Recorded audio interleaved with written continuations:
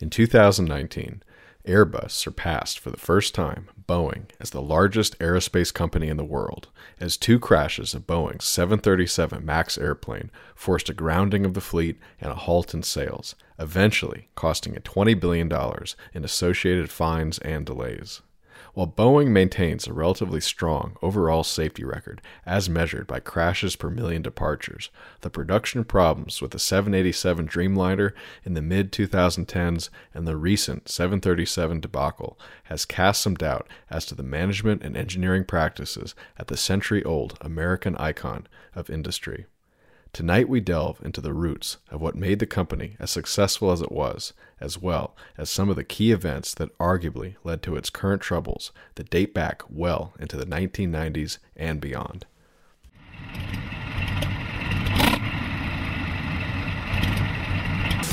Well, I'm not a crook. I've earned everything I've got. Military-industrial complex.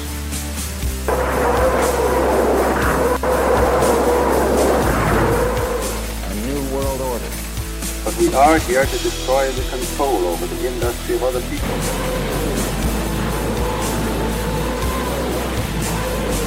I did not trade arms for hostages. It's been time to be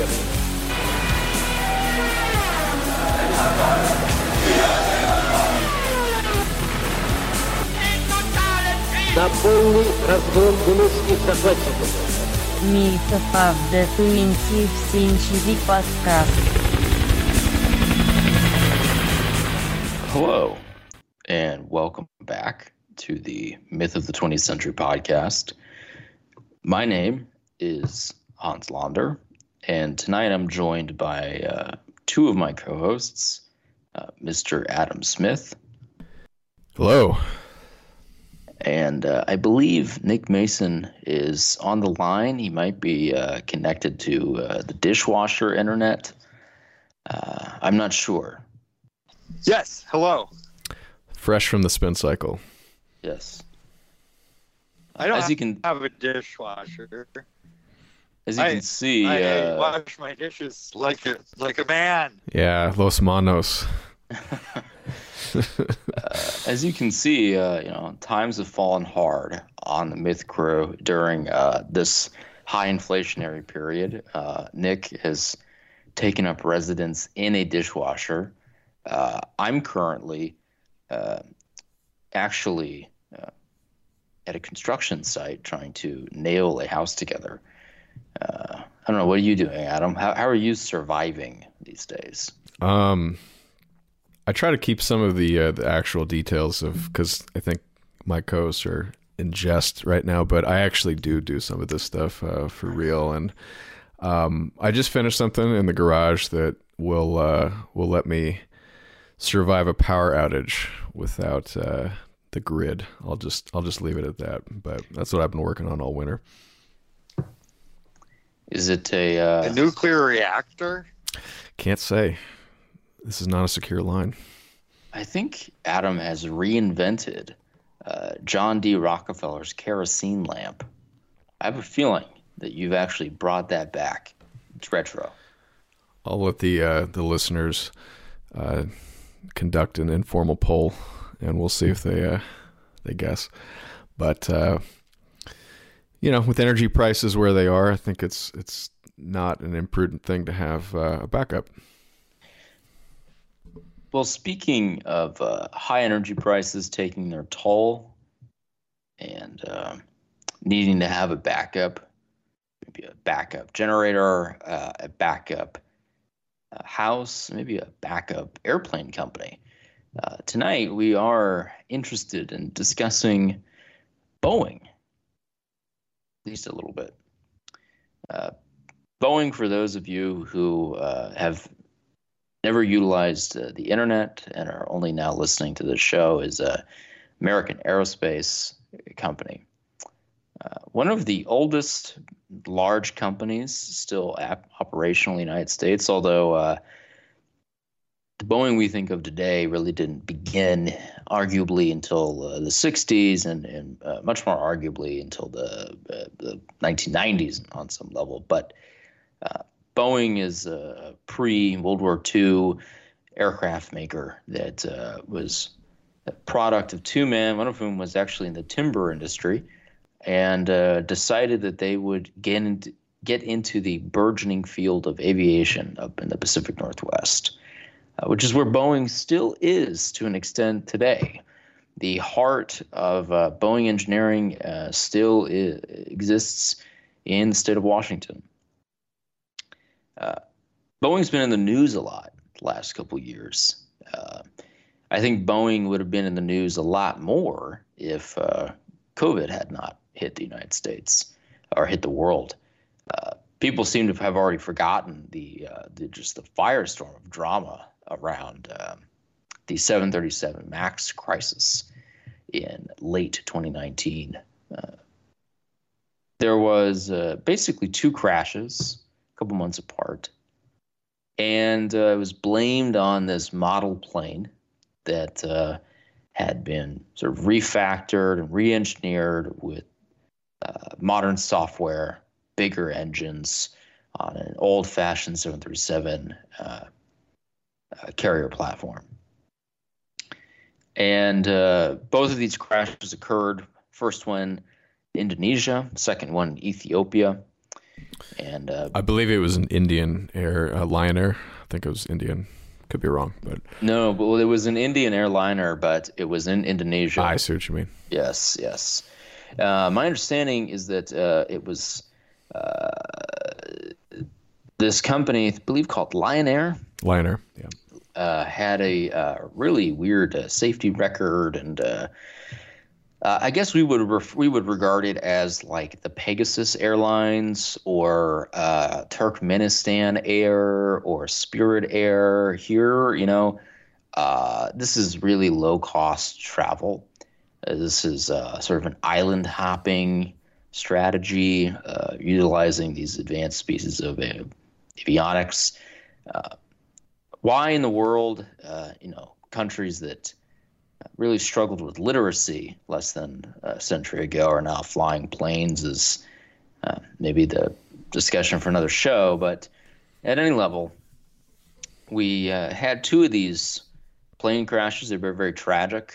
They captured the imagination of the world and the sympathies of the world. I believe in the second one in Ethiopia, there were multiple Americans on board who perished, which really began, I would say, the drama. And in 2019, when a lot of countries, aviation, bureaucracies had determined that there was enough preliminary evidence to find that the plane was at fault, that there was something wrong with the planes, although no one could quite figure out what it was yet, it was actually China that led the global charge to have the plane taken off the market. I'm sorry, not taken off the market, but grounded globally, I should say, which nearly took it off the market. Doesn't surprise me at all. Yes.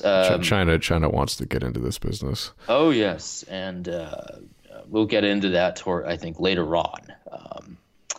But this has probably been what you've heard about Boeing the last few years. Boeing, Well, there was that Netflix thing which I did not watch, but I actually wanted to do the show several months before that, I think, came out, and it was sort of coincidental, perhaps, that it did. But Hans, I think, has done us the service of actually sitting through that.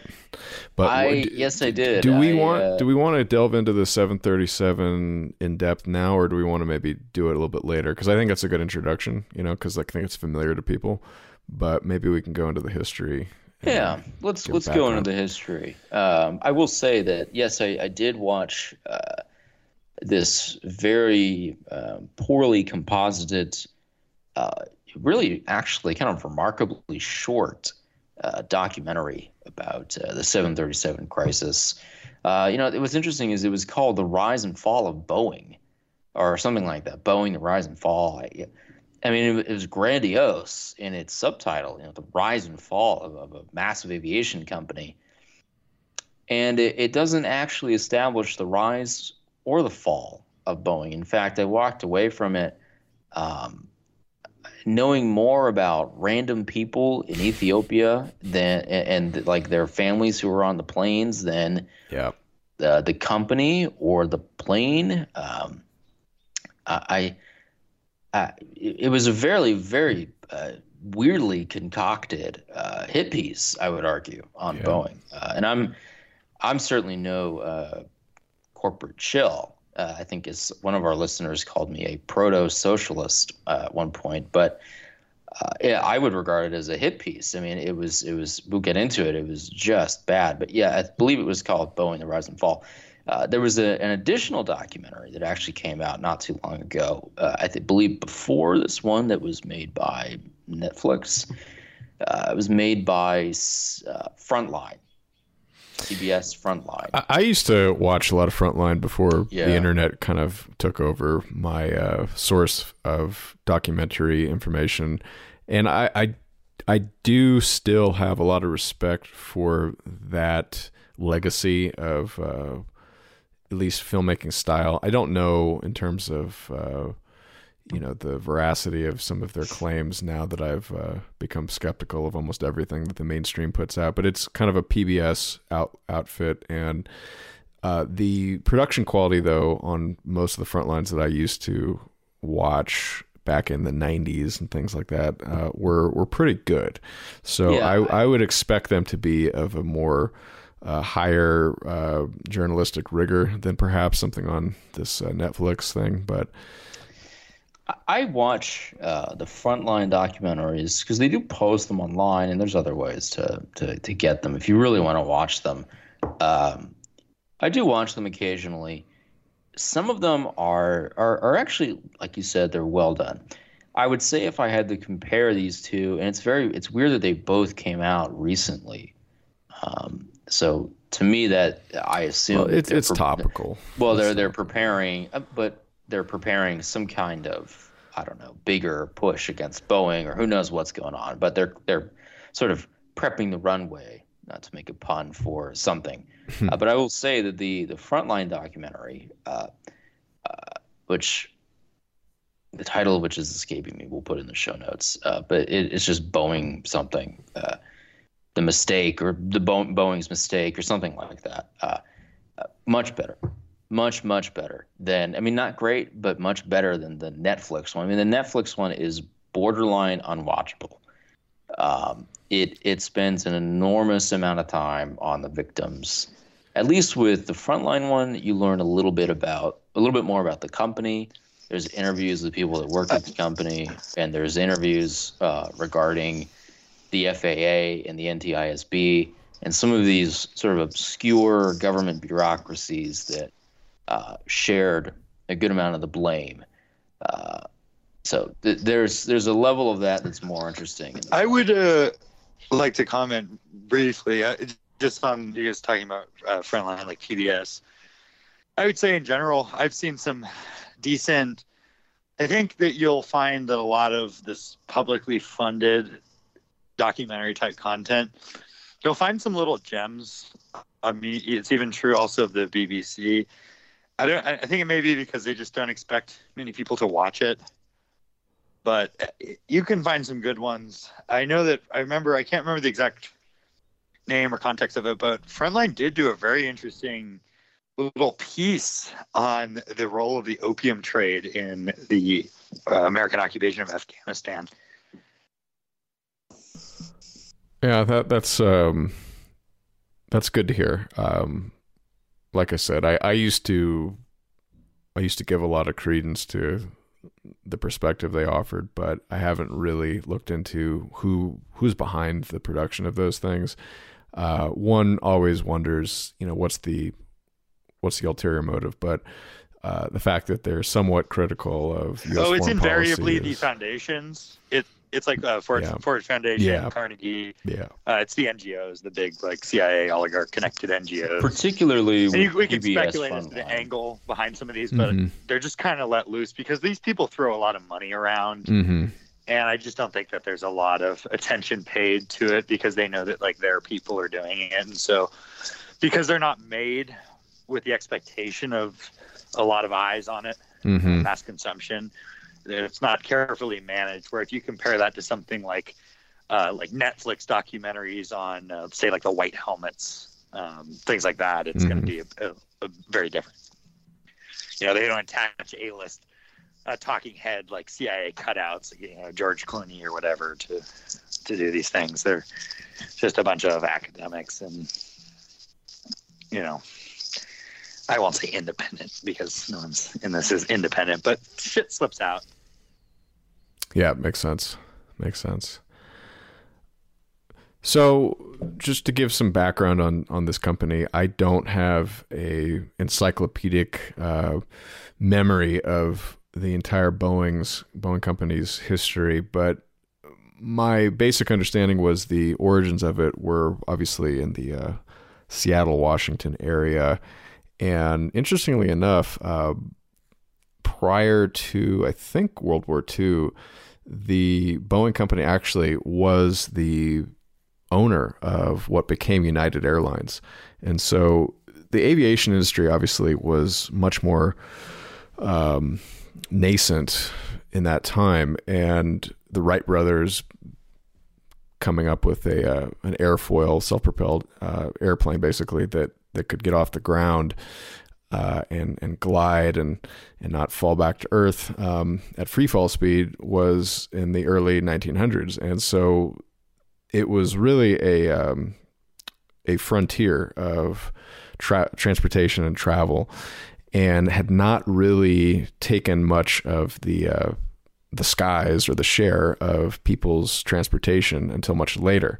So early on, you could sort of understand how a manufacturer of airplanes might even have to get into the business of transporting people, because they wouldn't necessarily have customers that would trust them to manufacture something reliable enough that they could actually dedicate their entire business to just flying people around. But they were broken up under antitrust regulations, and Boeing became focused more on the manufacturing itself. And they're one of the older companies, as Hans pointed out. The few that remain today that started a long time ago are mainly in the defense industry. The small aircraft like Cessna, Piper, there are much more of those, but a lot of them have struggled because the private aviation market it's somewhat of a rich man's hobby, to be honest, and executive jets do have probably a fairly consistent demand, but the most stable demand of all has been really the military and commercial aviation, which is basically building large aircraft that effectively serve as sky buses. And that business was, as I mentioned, not really that big, such that it didn't have that many dedicated players, so that Boeing was actually doing some of the work itself until really after World War II, when the jet age came about. But before we dive into that, Hans, do you have anything you want to say prior to World War II? Because World War II obviously was sort of a transformative time as well. Yes. I wanted to say you were right about Boeing being united with United Airlines. So there was a company called the United Aircraft and Transport Company. And in, I think it was 1934, this is like it's almost like a throwback to the Gilded Age. It was this giant aerospace conglomerate. And you got hit with antitrust and just totally broken up. And it included, what would go on to become Sikorsky Aircraft, United Airlines, Pratt & Whitney engines, and Hamilton Standard propellers. And there was a lot of smaller little companies and divisions inside of there. That some of them died, some of them got spun out. Some of them had their patents acquired. But it was sort of one of these last hangers-on of the Gilded Age, sort of big industrial conglomerate era of the 1920s. And it was one of the first targets of antitrust in kind of the implosion of the Great Depression. There was this trend of, hitting all these big industrial conglomerates. And William Boeing himself was basically also a little late to the game for that era of like the Gilded Age industrialist. He was born in 1881, so right about the time that we think the Vanderbilts and Morgan and a lot of these smaller actors are getting, actually amassing power and building infrastructure and building out their networks. He's just born. So he, very quickly built a business empire that resembled those of people that already had them around the time he was born, but he just kind of was he was too late to the game. I think that if he could have benefited immensely from era in which the industrial conglomerates were allowed to really thrive, particularly for like a 40, 50-year period. Who knows what the aviation industry would have looked like. The irony, though, is that Boeing today is basically nearly a monopoly on some level for a lot of what it does.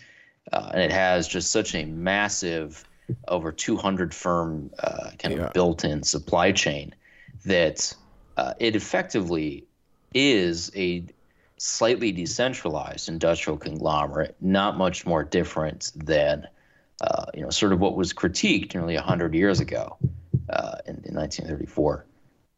So I thought that's an interesting piece of irony that they broke it up. And, you saw that with like Standard Oil. There's lots of studies showing that the breakup of Standard Oil really ultimately about 100 years later resulted in a nearly in simpatico level of consult for particular things. But in the so prior to World War II, Boeing was not really that interesting of a company on some level. It had a lot of good manufacturing, but the aviation industry was sort of hit or miss. And there were times when Boeing was actually manufacturing furniture. They were manufacturing all kinds of sort of goods. They were taking like custom orders for random stuff because they have these warehouses, they have factories, they have workers, they have tools. And, when there's an off season or when there's a dip in the industry or people just aren't interested in flying, they would do other things to try and keep the company afloat. We don't think of it much now, but Adam actually mentioned this before the show that air travel being available to pretty much anybody, unfortunately, is a relatively new thing. It wasn't even 70, 80 years ago when you would probably have to take large passenger ships to get around, or you'd have to take long train trips. You'd have to stay at multiple hotels, and it would be like a real journey. Just imagine Ellis Island being the it's entry easily point. one of the most significant technological development globalization. Yes, absolutely. And prior to World War II, this was the reality. People just generally didn't like to fly as much, or it was sort of a coming and going fad. Part of the issue was too is that it was such a new technology, and in many ways the processes, safety standards, the material science, the actual mechanical engineering, all of it was none of it was mature. I mean, all of it was still very new. You had operations that were totally different from each other, that were sometimes only 15 miles away. And Boeing was one of these small little companies that just had their own sort of internal ways of doing things, and you wouldn't even maybe find those same standards applied elsewhere in the aviation industry. It was just the Wild West. So they had some they had some early contracts with the U.S. Army. So and the Postal Service, and basically, Boeing began as a manufacturer for farmers, land surveyors, the government, and the military. That was primarily their market, because those were the only things people could think of to use for planes at the time. Land surveillance, in particular, and intelligence gathering. So Boeing really excelled at this sort of early game in contract manufacturing. And one of their big successes was a contest that they won to develop an Army Air Service fighter. So this is, when people are then envisioning after World War One, what can we actually do with planes? Like, can we arm them? Can we turn them into bombers? Can we make them multi-purpose? Can we come up with standardized manufacturing? Boeing is sort of at the forefront of that, sort of by luck. There's no real great reason why Boeing starts winning these contracts. They have good engineers. They were some of the first to develop good internal processes, and that's about it. And a little bit of luck, and you have Boeing. Eventually into the 30s, they had a couple big moves that they started to make. So this is when you first started to see the beginnings of the passenger planes. And they worked with Pacific Air Transport, I believe, to build out this industrial conglomerate that I was just talking about. And Boeing decides to sort of not create the market for passenger planes, but really push it forward. And a little bit of that is branding. A little bit of that is big investment in technology.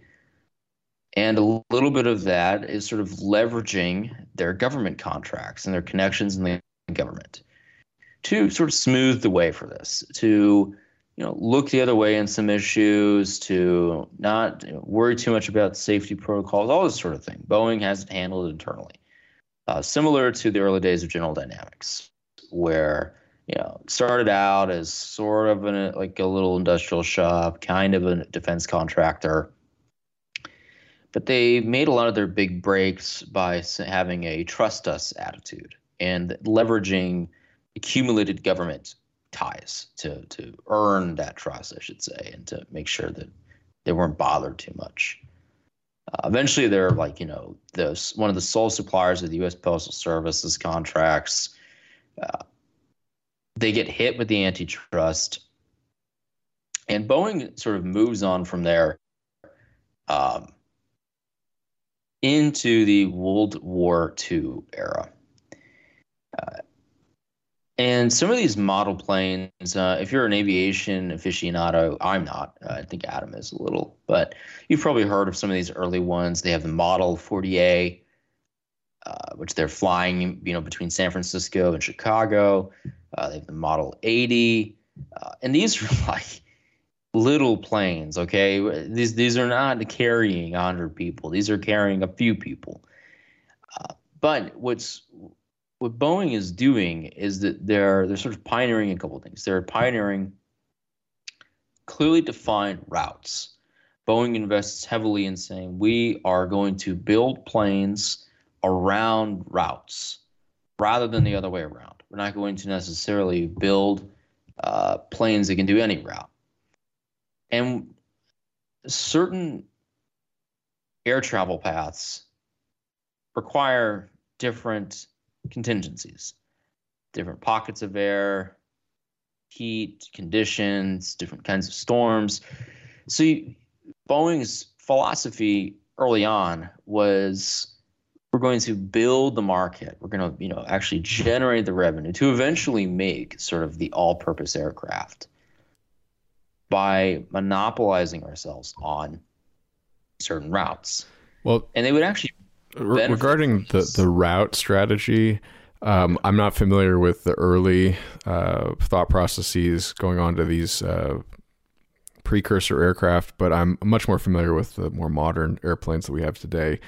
And the one that comes to mind that I found fascinating was the strategies employed by Boeing as compared with Airbus. When Airbus was coming out with its 747 competitor, the A380, which is the double-decker jumbo jet, which is the biggest passenger jet out there, the largest aircraft technically was destroyed in the Ukraine-Russian conflict recently. That was the Antonov 235 or something like that. But for the passengers, the A380's got the biggest number of seats. And the decision, though, was that the people at Boeing, because they had already built the 747, and we'll get into that hopefully more later, but most people know the 747 by its hump on the front section, which technically is the second deck, but it doesn't extend all the way back to the tail, so it's basically a single decker for the most of the plane, and it's got 4 engines. It used to be called the Queen of the Skies. It's a big aircraft, and they've made it progressively bigger since its introduction, by the way. So if you look at early 747 models, they were much smaller, but it's quite large. It can hold over 500 people, and they were noticing declining sales, and they were kind of like, do we need to even make another jumbo jet? But Airbus wanted to, and part of that was the governments in Europe wanting to compete with Boeing and take market share from them. And so it was partly government subsidies, partly government encouragement to do it regardless of what the market was telling Airbus. But what Boeing looked at, and I think it's proven to be more business intelligent, was that they looked at the changes in the transportation patterns of passengers and noticed that there was much more activity between regional airports growing, as opposed to these hub and spoke transport networks between big cities that used to be the traditional way of traveling, where a lot of the major airlines would feed in from regional airports into these hubs and then pack them into these large aircraft and then send them over to other hubs and then distribute them out again. I think what happened was basically people got sick of the layovers and all that stuff, so they preferred to travel direct. So Boeing invested in the 787, the Dreamliner, which was sort of a mid-range fuel-efficient aircraft, as opposed to this really gigantic thing, which was dependent on hubs. And it proved to be correct, in my opinion, and many analysts as well, because the money that Airbus has sunk into the A380 has actually not been recovered still. And I don't know if they're projected to break even on it ever with current sales patterns, unless they have a huge number of orders in the future, obviously. But things like that can really make or break your company. And there have been many companies that have actually gone bankrupt because they got this calculus wrong. It's very tough to do this right. It's almost akin to, the semiconductor industry, where you're pouring billions of dollars into these gigantic fabs. And if you don't get the tech curve and the market curves right, you could be sitting on unused capacity or not have enough capacity. So it's really tough to do this stuff. And frankly, for a small company, it's almost impossible. And so you kind of have to have the economies of scale of a Boeing or an Airbus to even make these bets and even hope to survive, let alone thrive. And back in the day when there was much less demand, there was much more, when you have a smaller marketplace, you're typically going to have bigger swings and the ebbs and flows of demand and supply. And it's even harder when you're in a nascent industry. I think today, with millions of people traveling every week, or maybe even every day. I don't know how many people travel per day, but it's a lot, right? Compared to back in the 30s, it's probably 20 times more at least. It was much harder to make those bets correctly back then, I would argue, because the law of large numbers didn't really apply as much. So things were much more volatile and you had more competition. And so the fact that they've survived, I think, is a testament to the leadership and the talents at that company. It's a tough industry. When did they first develop a relationship with the American state? Well, they were selling bombers in World War II, obviously. And then, as Hans mentioned, they were... I'm getting to... I mean, you mentioned like the post office, but That was more of a contract. Were they building them for the post office or just flying for the post office? Are you talking, Nick, about like selling airplanes or designing specifically for the government, or what do you mean exactly? Because I'm sure they've had a relationship, depending on how you define it. For a long time. You tell me when. Well, yeah, when was? I mean, they are essentially a de facto monopoly. So no, they're a duopoly, and in the defense industry, they're not a monopoly. They're just a large company, but it's a much more of a monopolistic relationship today than it ever was, for sure. But they still have competition. It's just not as much. Airbus is their biggest competitor. But they're not American. Boeing's relationship with the American state is nearly 100 years old.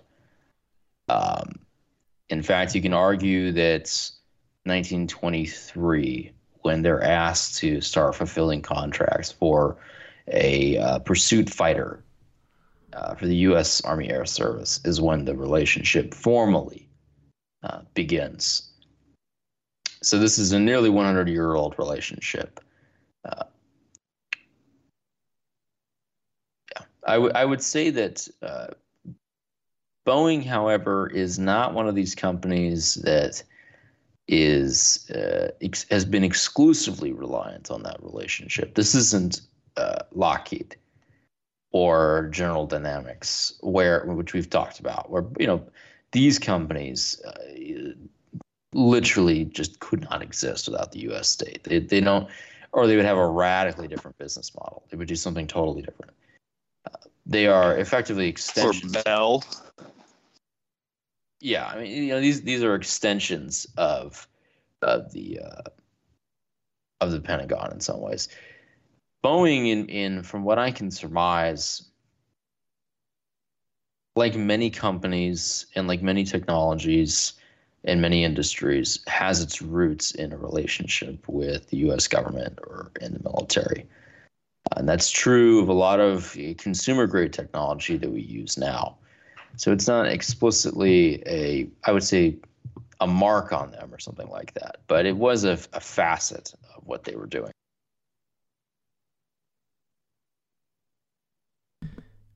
Yeah, they're definitely not as dependent upon the military buying their airplanes, or they have other divisions besides aerospace, but it's predominantly airplanes. I know Lockheed does.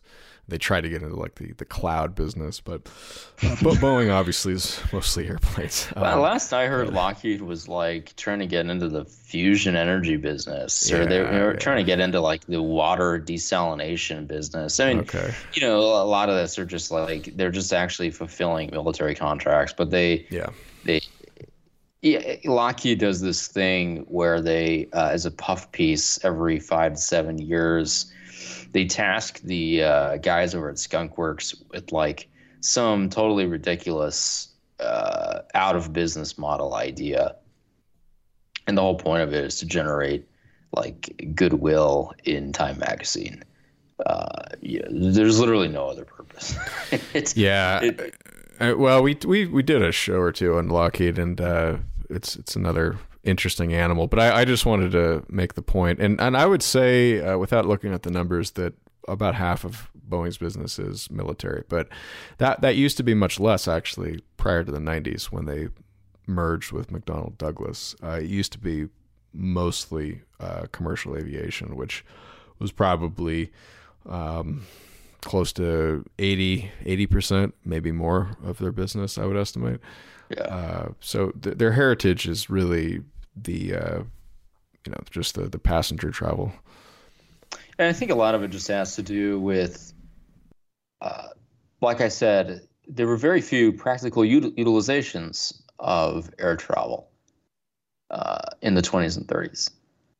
You had just no great market for it. Boeing set a lot of the groundwork for creating a commercial, passenger-driven aviation industry. That is almost uniquely one of Boeing's big contributions.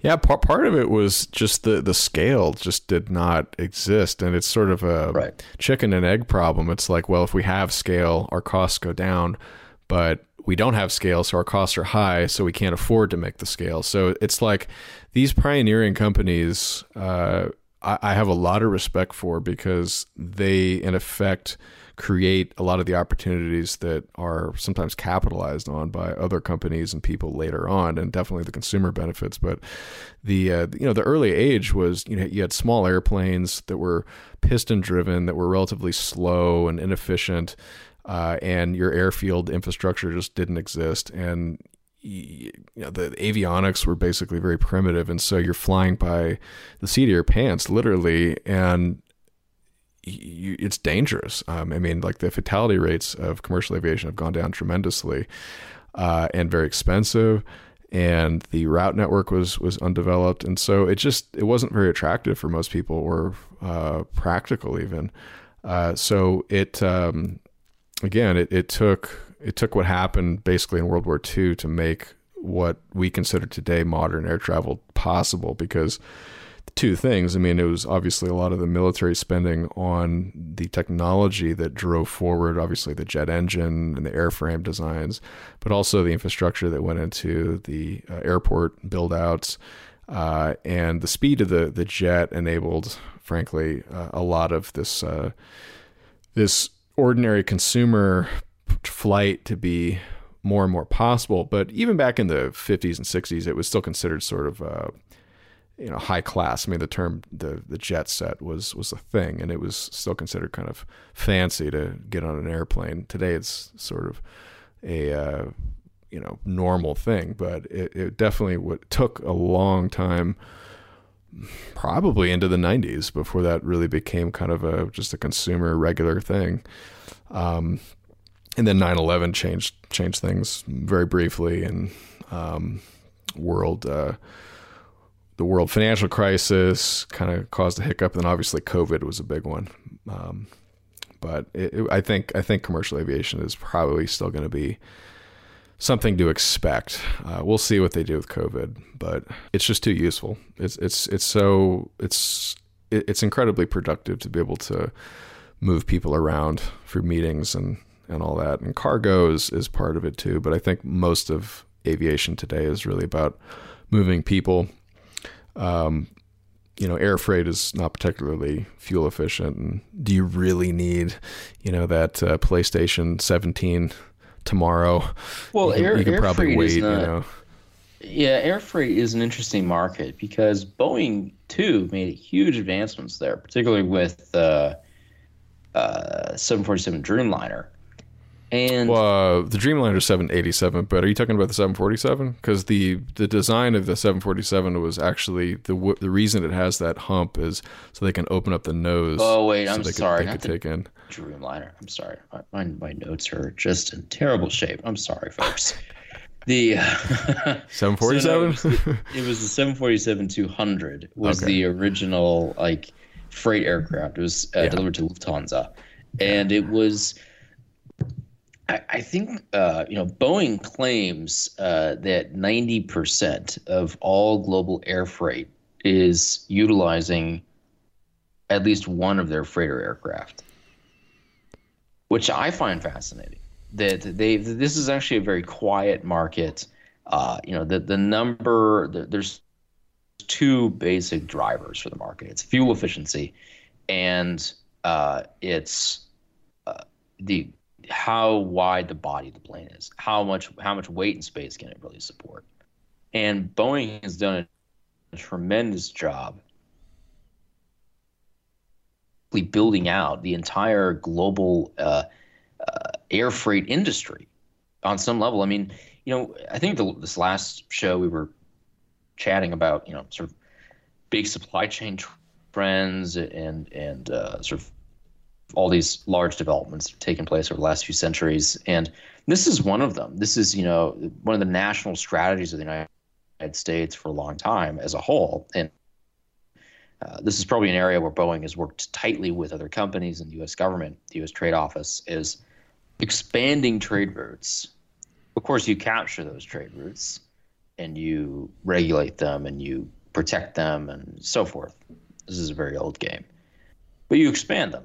You find ways to improve them. You find ways to make them more efficient, and you find more people who want to put their goods onto those chains. And the United States pursued this strategy of let's develop as many trade routes and supply chains as possible, even if we're not maybe directly involved in some of them.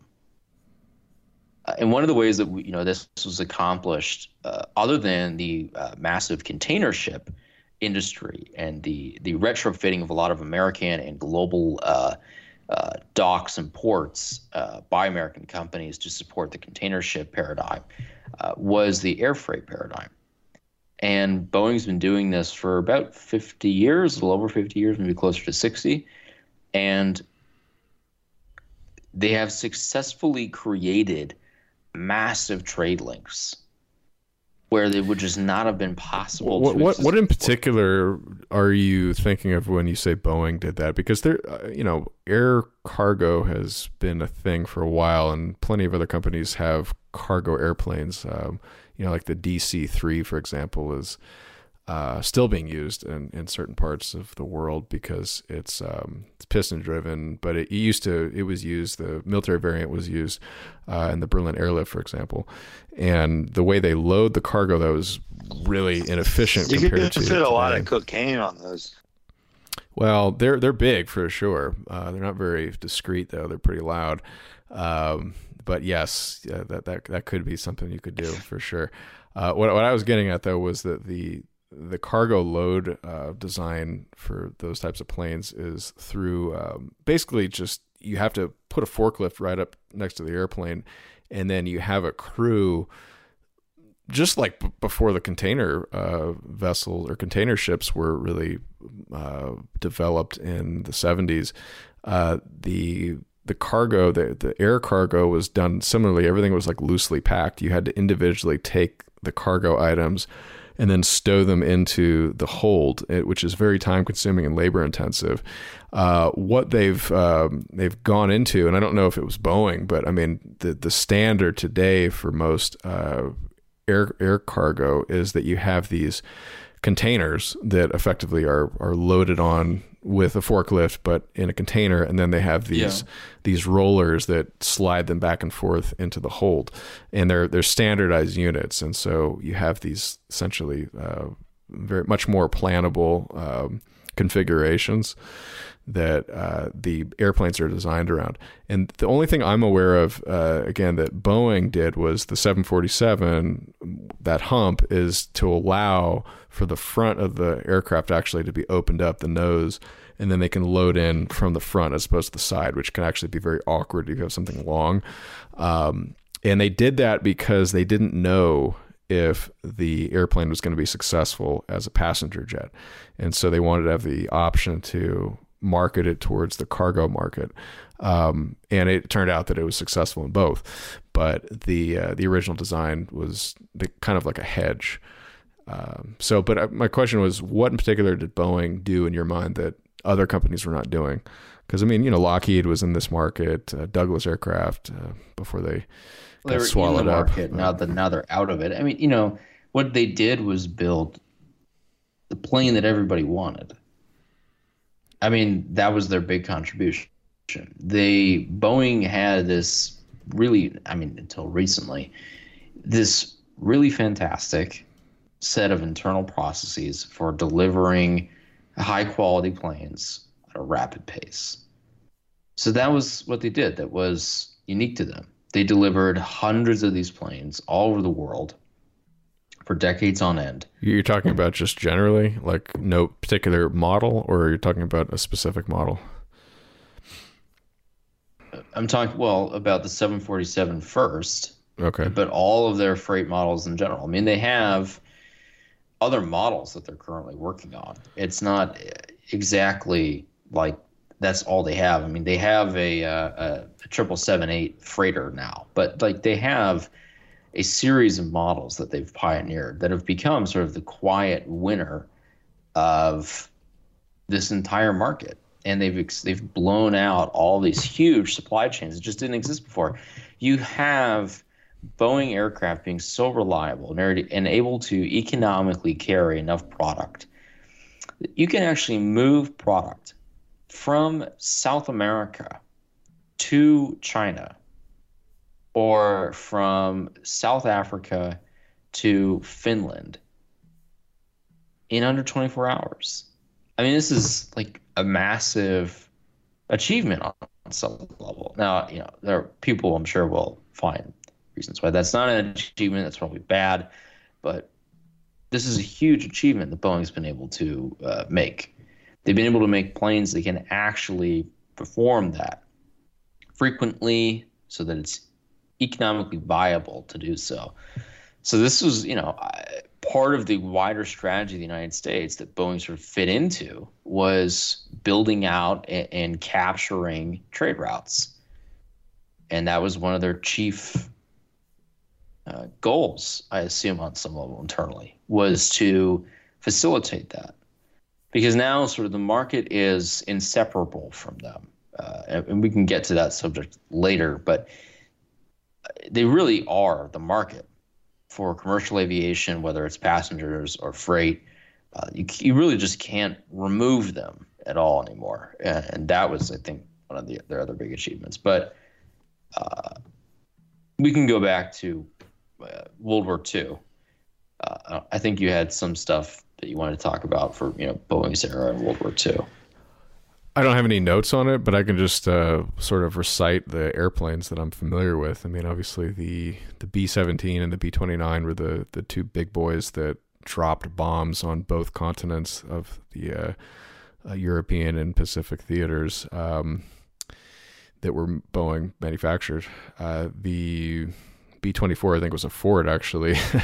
They made Ford make them at government fiat. He didn't really want to, but he didn't want to lose his company at the same time.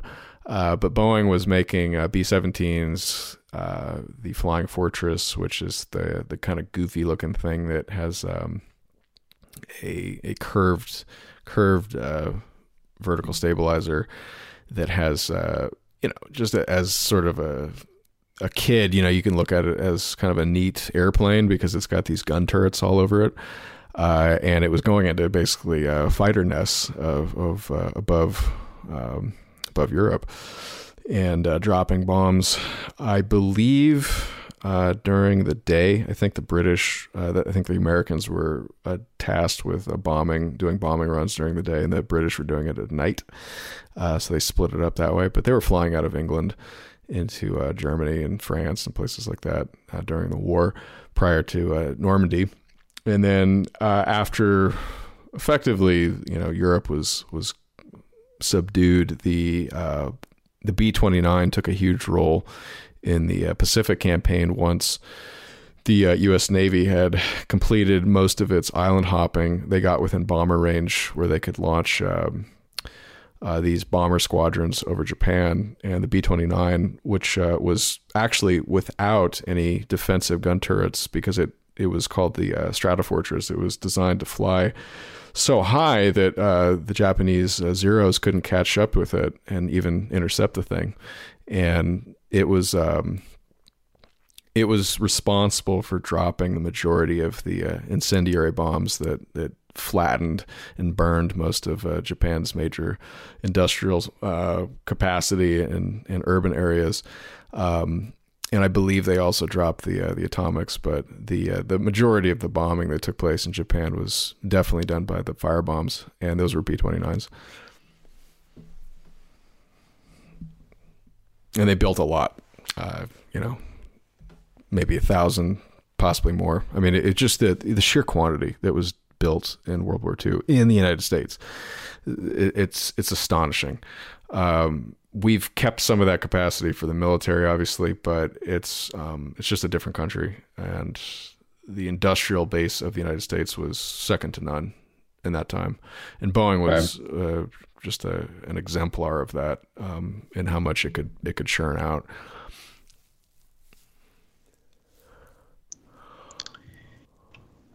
Yeah, Boeing's role in World War II is pretty well summarized by it was really about just churning as many government contracts as possible. I mean, the entire it was just reoriented towards bombers, and it was, I think, a good investment for Boeing, particularly because bombers require such larger economies of scale to effectively produce. You need more tools, more guys. You need to enhance your internal processes. You need to enhance your safety metrics. You need to enhance your QA. So there's a lot more work that goes into it. And there were lots of these tiny little sort of industrial achievements across the board inside Boeing, whether it was new ways of heating rivets or new ways of developing blueprints or drawings. Boeing had really come up with an effective, mature company to support the factories. And I think that there's a real delineation between those two. People often, I think, lose out on, or they fail to understand, I should say, that in order to have a successful industrial conglomerate, a successful industrial corporation, there's a lot more that goes into it other than just we have a lot of good tools and we have smart engineers. And Boeing was kind of forced to develop a lot of that rather than being this sort of on and off again supplier of sort of random contracts. And while it was sort of doing its own internal R&D work, it had to actually become a full-fledged industrial organization. And when World War II ended, it didn't spin down. It had all these people, it had all these processes, and it was just a matter of basically finding a purpose for all of that. And this is, and they very quickly found a reliable customer during the Cold War in the U.S. government with their subsequent military contracts. Yes. And small correction, I called the B-29 the Stratofortress. It was technically the Superfortress. The Stratofortress was the next big bomber that Boeing developed, which was the B-52, which can be seen in, well, still today, but it's featured in Dr. Strangelove.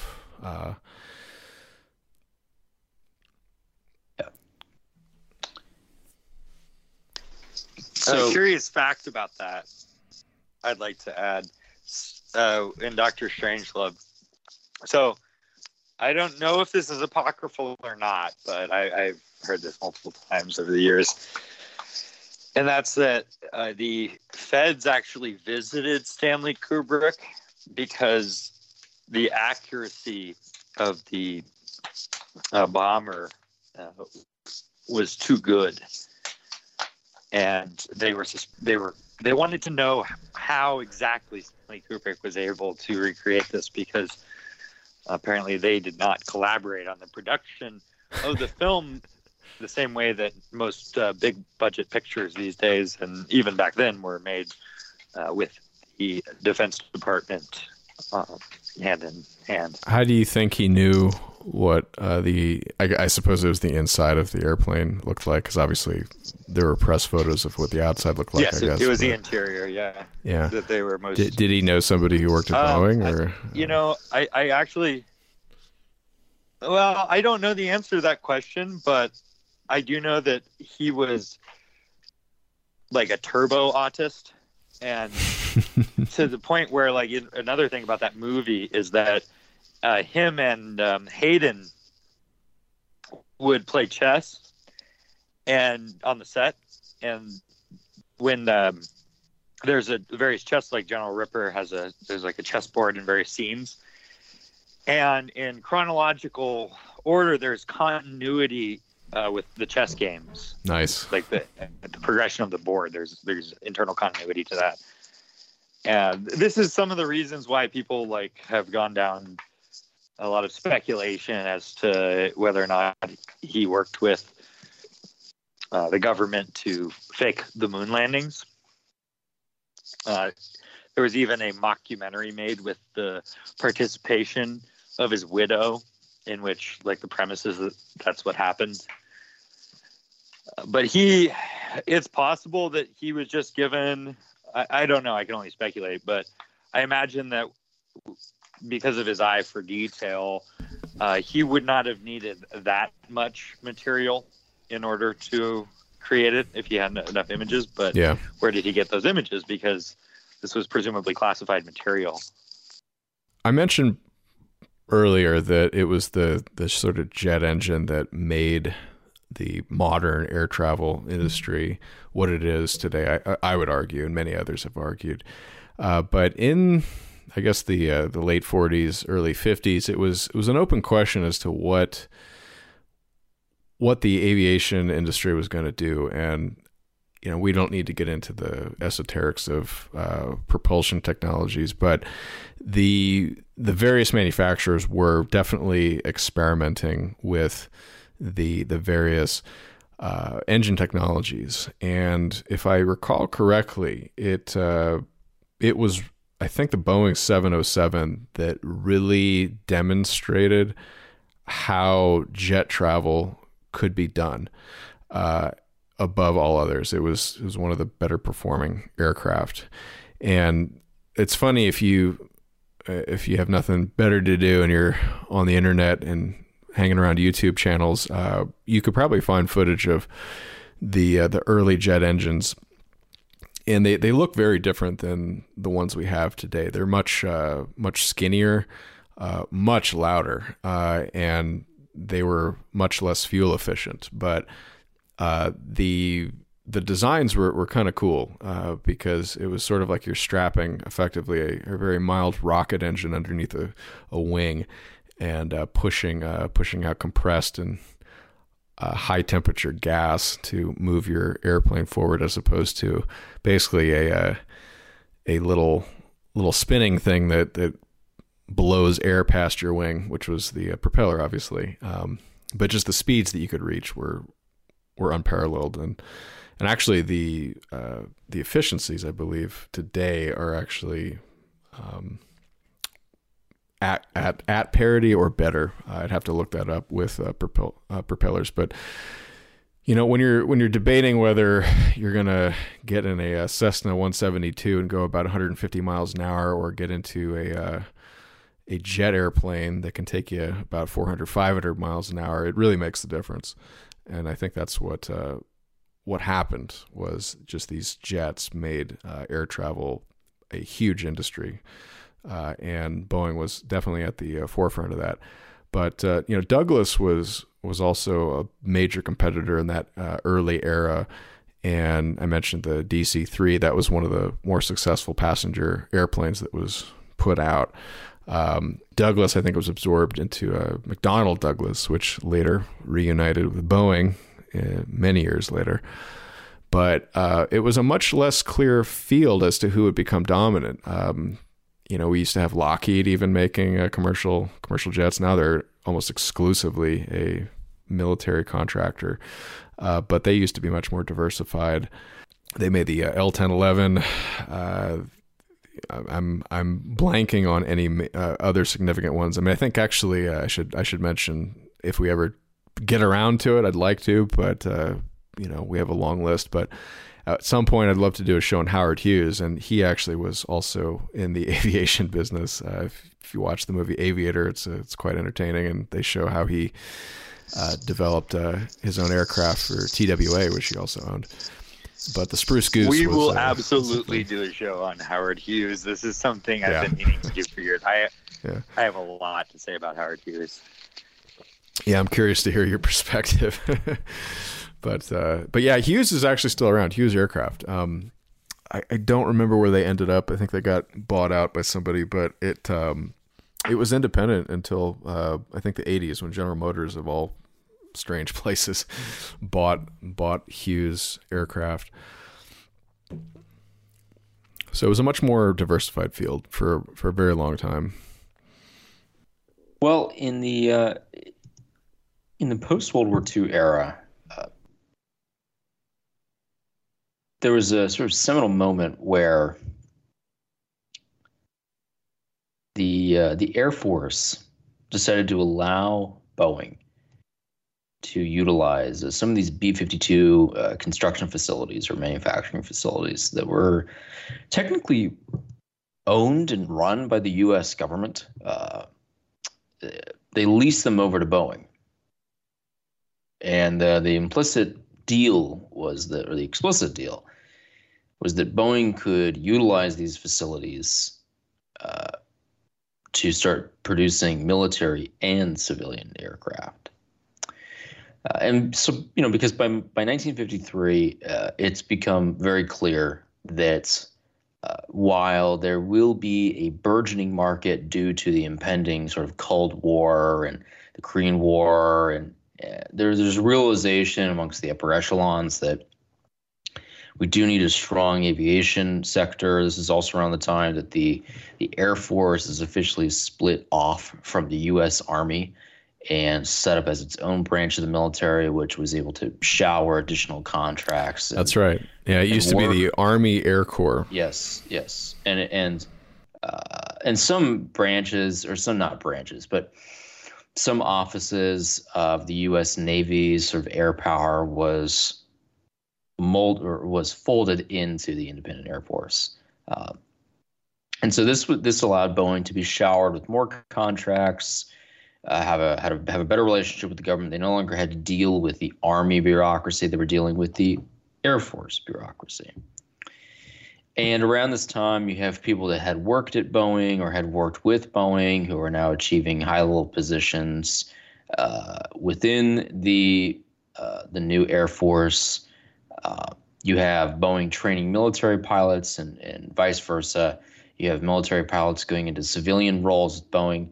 So the reality is that in the post-World War era, Boeing is sort of very involved, along with several other aerospace companies, but very involved in sort of charting the future of the aviation industry in the United States. And as I said, there's a realization that, yes, we do need a strong aviation defense sector. But this conflict has shown the world and has shown the United States that there is real potential in taking what was learned in World War II and applying it to the civilian sector. If you snazz up the planes, keep similar design, make a couple improvements, a plane that was taking dozens of soldiers and some cars and equipment could easily be a plane taking people with their personal belongings from one city to another. And for the fuel efficiency standards, you could effectively eliminate congestion on the roads. You could eliminate excessive demand for trains.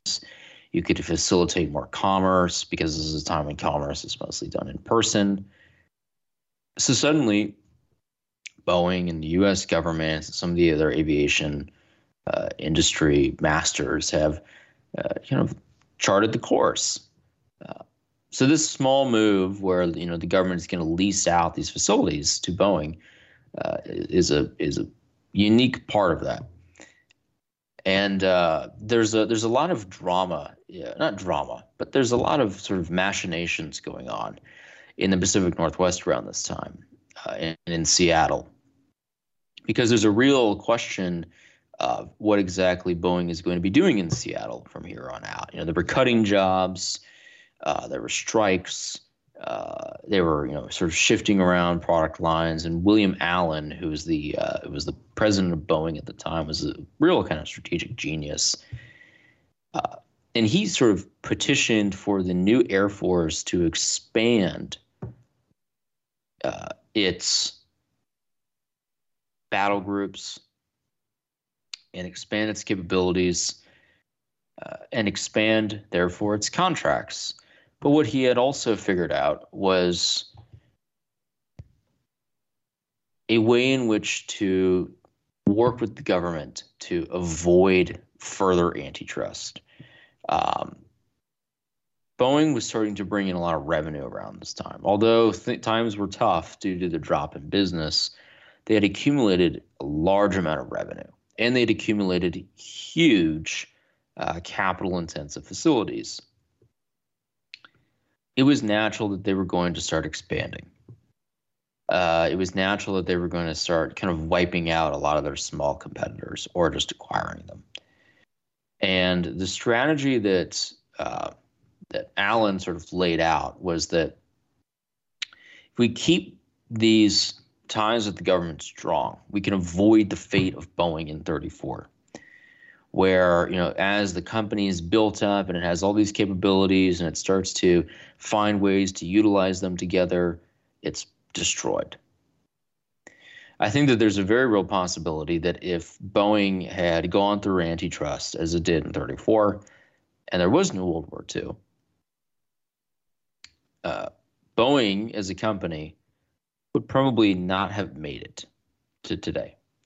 Or it would be a division of another company, or it would be a small sort of single engine manufacturer.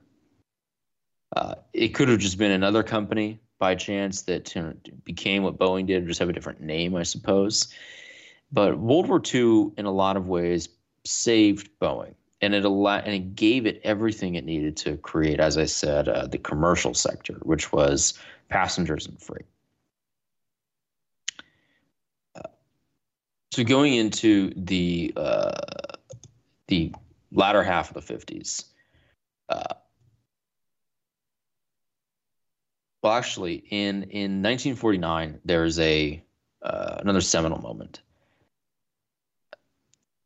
There's a British company, de Havilland, that is trying to sort of be the first commercial jetliner. The Comet. Yes. Crashes, fails. And crashes again. Yes. It becomes a laughing stock. Yeah. Now this kind of fits with the pattern that you see with the British, and this is sort of an aside, but with the British in several industries after World War II. They just can't quite make it work. Whether it's on the automobile sector, whether it's in the sort of nascent computer sector, whether it's in the commercial jetliner sector, there are many sectors where the British have effectively just sort of dropped the ball.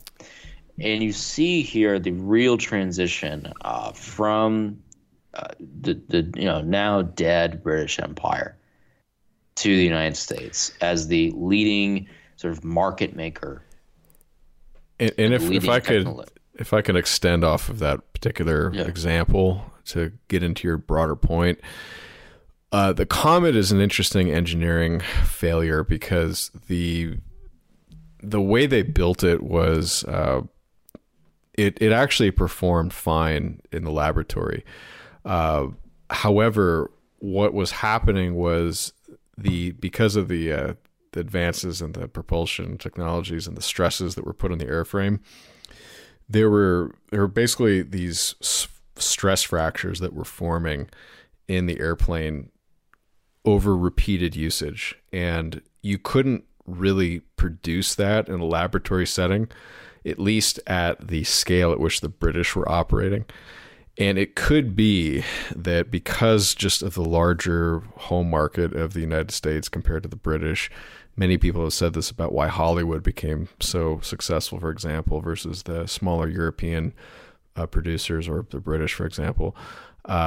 It was just the economies of scale enabled companies in aerospace, for example, to do the type of prototyping and testing and actually recoup their investment much more effectively than a smaller British manufacturer could if it was just selling into the British market. But the Comet, and I'm not a material scientist, but I've actually looked into some of the background on this. It had a lot to do with the way materials fatigue over time, and it just was not something that the British were able to capture in the laboratory. And so just to get into your broader point of how America was sort of ascending and taking over from the British, just the sheer size of the American economy enabled these aerospace companies to make these huge capital investments and could more realistically expect to recoup them. the aerospace industry in particular is probably the most obvious and probably largest segment of the military industrial complex. And it is something that the American people, American government are generally on the side of pretty much supporting. It's one of the few industries that America still seems to have an industrial policy around. And to the point where it explicitly, after World War II, was able to get the Germans and Japanese to kneecap their own airplane making industries because of the fact that they had lost the war. And that gave the Americans a huge advantage. And also the Cold War enabled these companies to invest. And then just last point about the economies of scale, we mentioned the 747. 747 is a fascinating project because it was built with no factory for it. It was basically greenlit, I should say, with no factory in existence to produce something that large. They had to build it from scratch, and they had to bulldoze an entire site in Everett, Washington, which is a suburb of Seattle, to build this thing. And to this day, I believe the factory that they built is the largest facility in the world. I know the Pentagon is huge as well, but in terms of just interior floor space, open floor space, it's probably the biggest. To the point where it actually has indoor weather because it's so big. And that just is not possible in a country like Britain. They're just too small. The 747 was, for the longest time, like the biggest thing on the playground. And it's just one of those few industries that America still has retained. We've seen over the past 30, 40 years so much of it going overseas, but it's still one of those iconic manufacturing industries that it's hung around. Yeah. Yeah, the United States will fight tooth and nail for the aircraft industry or the aviation industry.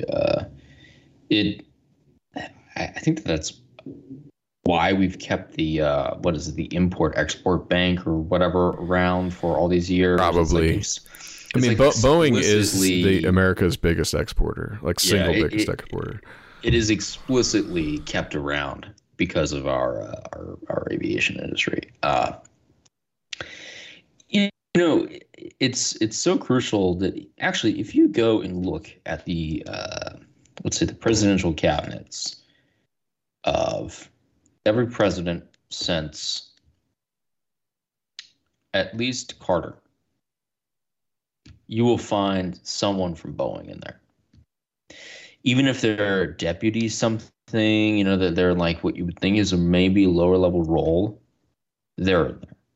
I mean, it really is, particularly starting in the 80s, it just becomes like one of the chief institutions of the United States. It, directly and indirectly employs hundreds of thousands of people. It has a massive internal supply chain. It consumes a huge amount of resources. Like, this is an internal institution. This is no longer just like a collection of engineers that have some factory space. This is something much, much more expansive and ingrained. But you mentioned the 747. Yeah, I mean, to kind of like skip ahead a bit because I don't want us to get too long in the tooth, going over every kind of micro detail of Boeing's timeline. So, Boeing has like a couple of these great models. They have the 707, they have the 727, and 1967, they finally get the 737 out. And this is like the creme de la creme of passenger planes. In fact, the basic platform model for the 737 is still in use today.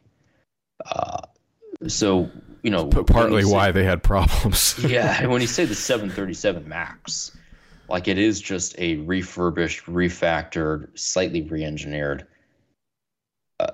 airplane from 1967. To the extent that it is some of the same designs from 1967. Now you can make a couple arguments from that. You could argue that it's possible that the actual form and design of the aircraft hasn't needed to evolve so much since 67. They sort of cracked the code. And at that point, the gains that you can make are really only on the engine side, the material science side, and the electronics side. And by virtue of the electronic side, I suppose the computational side. And I think that was like Boeing's marketing pitch for the 737 MAX. In private, it was like, look, we have a great plane design. We don't need to reinvent the wheel. We have the wheel. At this point, it's just about making the wheel out of better material. Part of that, however, was it was a pure cost decision where they didn't. So 100%, it was total bullshit. But yeah, on some level, you could, I think, if you were trying to genuinely argue that point, you could make it without being a shill. Like you could say, look, the 737 had a fantastic platform design. It worked incredibly well. You could, all you really needed. That's what Henry Ford said. I know. About the Model T. I know. Yeah. But this was, to drive home the point, this was the plane. I mean, this was the plane that made Boeing in a lot of ways. It was the 737. And the 747 as well, sort of accidentally contributed hugely to Boeing's success. Boeing, I think, internally had actually believed that the 747 was going to be sort of a misfire, or they had some indication early on that the whole thing was going to go awry, but it ended up being like one of their most successful products ever. But I would say that these two planes really made Boeing, which tells you something, that Boeing made its technological zenith around the time that the United States had hit its cultural and industrial zenith in the mid to late 60s. That was the beginning of the end. For the U.S., it was when things started to kind of stall out. You had some industrial problems, cultural malaise, problems in the government. Things start to kind of unwind a bit. We've done shows on savings and loan crisis, and one of my contentions was that it was actually in the late 60s when the savings and loan crisis truly began. Everything just started to slowly decline starting around that point.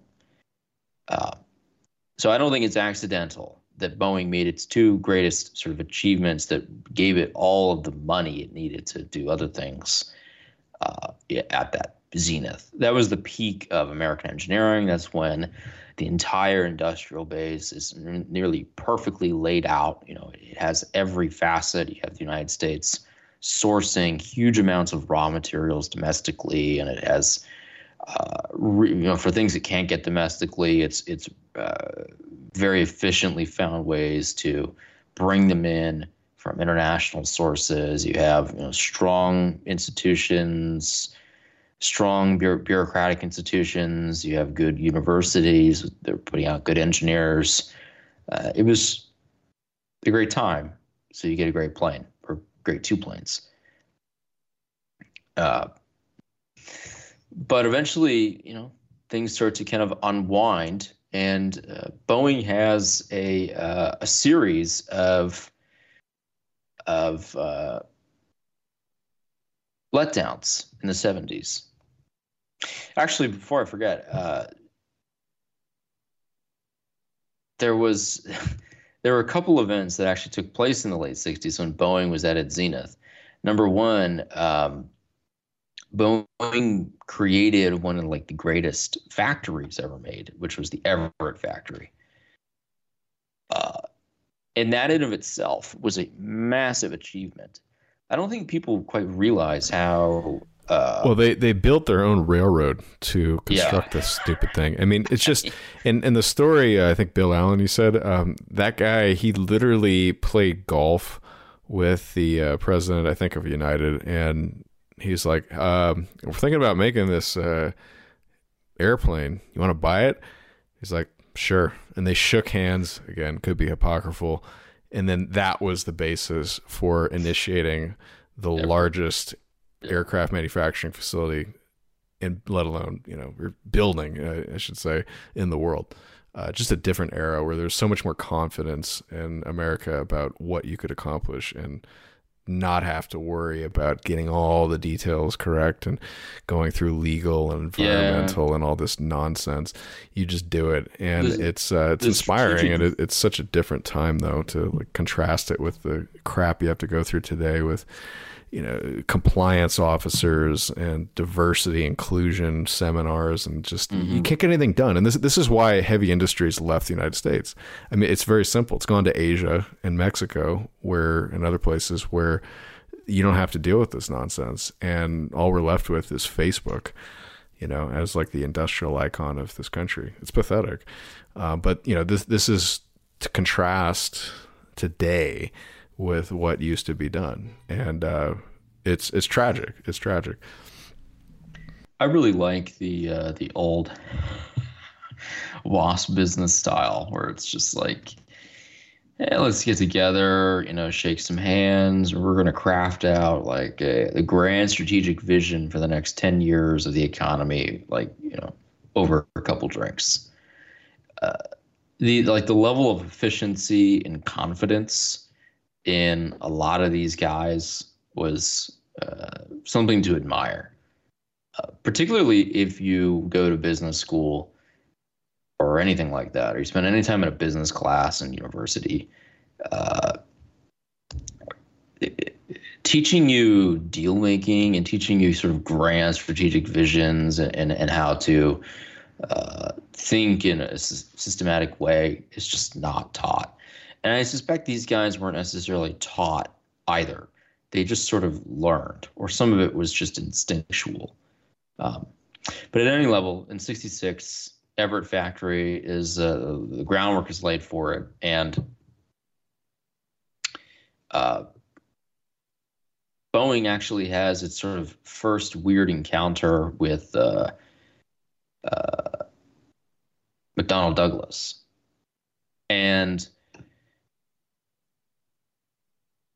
Lockheed and McDonnell Douglas start trying to compete with Boeing's defense contract businesses, but actually end up sort of losing out. They're not able to compete. They lose contracts. They're not generating the revenue.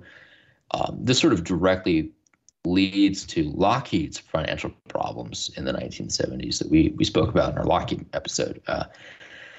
Boeing was the real reaper for them in a sense, and McDonnell Douglas was sort of truly hitting its decline by that point. This was not long before the era in which it was kind of embarked on its stock price manipulation game, which would eventually become sort of the model for GE and how it would work as a company. But at any level, so Boeing has the 747, and there's this prospective market for supersonic travel, as it was. And there's this big market where people think they have this idea of a market for hundreds of people being carried on a flight. We're going to carry hundreds of people at a time. We're going to be sending out hundreds of airplanes, hundreds of people on an airplane. We're going to have hundreds of thousands of people in the air at any given time over different parts of the country. And they're going to be carrying personal belongings and commerce and cargo, and we're going to, we're just going to have the most expansive, dynamic economy. How do we do this? And so Boeing, was looking at this potential growth, and they had a government-supported project, and they tried to develop the 2707 SST. And the idea was it was going to carry 300 people at the speed of sound. And the 747 was this other product that Boeing had. It was going to be this sort of like in their mind at the time, like rinky-dink subsonic plane. that nobody was going to want to fly on. It was going to be a bargain, and it was something they had to do to capture that other market. But they were, Boeing was fixated on this idea. What if we can have, supersonic 300-person travel? All of a sudden, Boeing has not properly invested in the 747 to at least their satisfaction. The government cancels the SST contract, or the SST program, I should say, basically saying that the whole thing is like not doable. So Boeing goes through this problem where they have invested massive amount of money for the Everett factory. They've invested a massive amount of money for a program that is now not going to materialize. And they have to show something to investors. And they have to get a new plane out. Because at the time, they thought, okay, the 737 will be good for a decade. This was their original idea, that the 737 was going to maybe be in use for a decade, that they were going to have new products take over roughly every decade, or sometimes sooner than that. That didn't pan out, but this was at the zenith of Boeing. This was their original plan. So they have this 747 project. Nobody wants it. The only people that want it are Pan Am. And so Pan Am is actually Boeing's most important customer. Pan Am, for those who don't know, is a now non-existent airline. But there was a time when Pan Am was the airline of the United States. Everybody took Pan Am flights. There's a good portrayal of the Pan Am ethos in the movie Aviator, and as portrayed by Alec Baldwin, the president of the then primary, I believe, flag carrier of the United States. It stands for Pan American. And it was in a time when air travel was regulated, along with pretty much every other major commercial transportation. There were, since the Great Depression, it was basically FDR's New Deal to regulate as much as they could get their hands on. And they were coming up with rate tables for everything from trucking to railroads and airplanes. And the era of regulated air travel was when Pan Am became the big player. TWA was actually Howard Hughes's upstart that was challenging it. And I think there were maybe a few others of note, but those are the two big ones. And yeah, Pan Am was a huge player until I think it went bankrupt in, I want to say 89 or early 90s. I can't remember exactly, but somewhere around then, after deregulation of it's actually Carter who deregulated in 79, but during the 80s, Pan Am was struggling big time. Yeah. Pan Am is also one of the casualties of just the economic malaise of the 1970s. So one of the more important periods of Boeing history that I think Adam and I wanted to bring up was the bust, the Boeing bust, as it was known, in basically like 1969, 1970, 1971, 1972. Well, there was a very famous sign in Seattle where Boeing used to be headquartered that was put up actually by a realtor.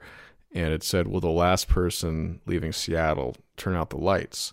Because it was turning into sort of a ghost town. It was like a mining town almost, where you had this huge boom, and then all these people were just leaving. And back in the day, this is pre-Microsoft, pre-Amazon. I mean, Boeing was the player on the block, and when they were having problems, Seattle was having problems. Yeah, that is an interesting observation, that it was like a company town in that respect. Seattle did not start as a company town. It was one of the sort of a natural city, if you will. It's a natural place to sort of build a city. But it does have this very odd relationship with its associate companies. It is a place that has always sort of attracted like one or two big companies at a time. And Boeing has continued, although less and less, I don't even think is one of the two big ones anymore. They're basically both at this point. It's Microsoft and Amazon that really drive Seattle. But you're right in that Boeing really did the company town sort of treatment to Seattle, not on purpose, but basically there's a real lesson in business here that Boeing learned the hard way. Creating markets and creating a lot of excitement for markets and putting out lots of interesting technology and building up branding around it will create such massive demand that even you can't now satisfy that market. And suddenly there's all kinds of competitors who are trying to satisfy the market, domestic and international. Mostly, and this is a capital intensive business. This is a business that requires huge amounts of money to function. I mean, it just can't function without it. So you're in sort of a paradox here. Capital intensive, overly saturated market. It's not as if this is the market for hotkey items. This is not the market for I don't know, rubber nipples made in China. Like, these are airplanes. This is a big deal. You can't just turn these things out, no matter how good your internal processes are. Between this sort of strange market phenomena and government canceling that STS program, Boeing is in a real dire strait. It is losing of revenue. It's laying off workers. It's liquidating assets. It's selling property. A company is basically imploding. And by 1971, there was like real systemic risk of Boeing going bankrupt. And I think that they were kind of saved by the skin of their teeth through a few decisions. Number one of the things that Boeing did very, very wisely was that, yes, it did lay off a large number of scientists, engineers, technicians, workers. It killed its R&D departments. But the smart play was that it completely wiped out sort of its managerial bloat. It's natural that companies over periods lots of managerial bloat. Even companies that were sort of operating in their lean, mean machine mode of the late 60s had this problem. And that was sort of one of their chief observations, was that we have just thousands of guys that don't do anything, realistically. It's all sort of maybe value added, or it's all just for random processes. And, if there's no business for those processes, then they got to go.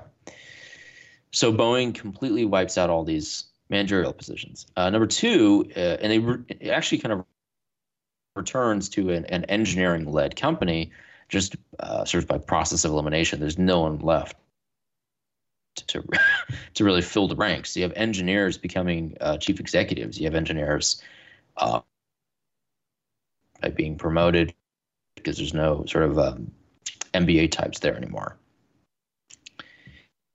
And in 72, they're able to kind of pull themselves out of it because they get the government contract for the AWACS system, which is still somewhat in use today, although it's been modernized.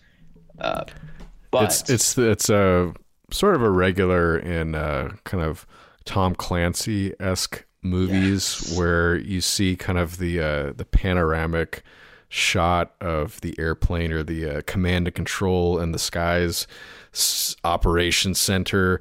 It's this airplane. I don't remember if it's 757 or something, but it's roughly of that type airframe with a giant radar dish on the top that is very distinctive looking. That's the AWACS, and I don't know how much it made Boeing, I never assumed it to be a fortune, but yeah, I've always recognized that airplane as being distinctive. Yeah. So Boeing, in its hour of desperation, sort of returns to its mode as a defense contractor. This is a sort of pivot strategy where Boeing had a huge role in creating this market and had actually just destroyed because of it. They had just invested so much in really the branding and the marketing around air travel that they had made such a massive demand for it that it was just sort of superhuman. But they go back to defense contracting. They have the AWACS, which was the big save. They have cruise missiles. They get a couple other minor military and government contracts kind of all over the place, and they're still cutting jobs. Because in the 70s, you also have another problem. You have a massive oil crisis. So nobody's buying a lot of new airplanes. In fact, the chief demand of Boeing at the time was like, can you service these aircraft to try and find a way to make the existing aircraft more fuel efficient? Some do. Can we refurbish them? That was like what was driving part of Boeing's business. But towards the end of the 70s, they've kind of pulled themselves out of it. They've made enough money off the government contracts, and they moved back at the R&D stage for the 757 and the 767. And that is really part of the story of Boeing in the 80s. And Boeing in the 80s was a great time. They have 757, 767. They're doing huge commercial sales, a lot of international sales. They're getting deeper into the freight market.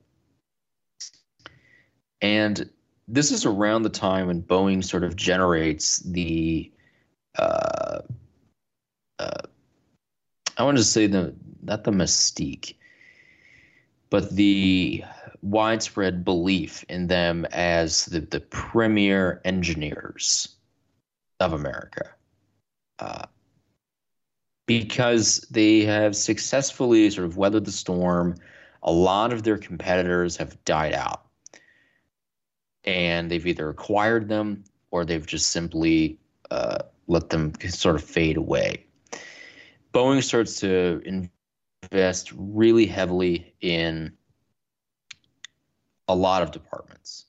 One of the really fascinating departments that they actually, not departments, but technologies that they invest in is computer-aided design, is basically CAD design and CAD software. And throughout the 80s, they're making investments in this software. They're trying to integrate it into the company. And they actually do such a successful job that they are able to utilize it to build a 777 aircraft throughout the 90s. So the 80s are, this golden time when it's all about, growth, expansion, investment. They had kind of resisted a lot of the urge of the 1980s, which was to financialize, which was to cut employees, go on cost-cutting drives, turn the company into a stock game, which is exactly what the characters over at McDonnell Douglas had been doing to their company. It's partially what Lockheed was doing. A lot, and it was partially what a lot of just companies in general were up to. Boeing resisted that.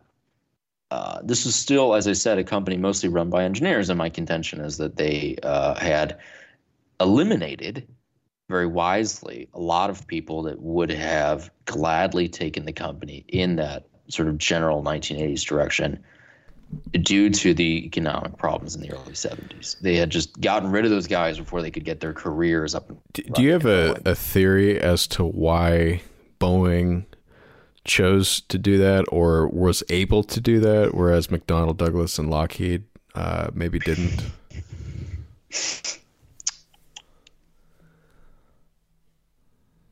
I don't have a good theory. And not anything that I've read that would indicate why, just that they did.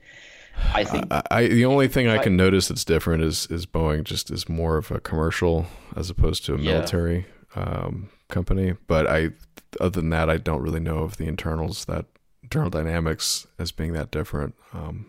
Personally, I think, I actually think that that's compelling, and the reason why that's compelling is that at defense contractors there is this arrogance that's sort of baked into the cake. Our business will never go under, even though a lot of these guys do end up going under. They really do believe like we will always be needed. And so we can always just sort of screw around, waste money, blow resources, bloat the contracts, waste time,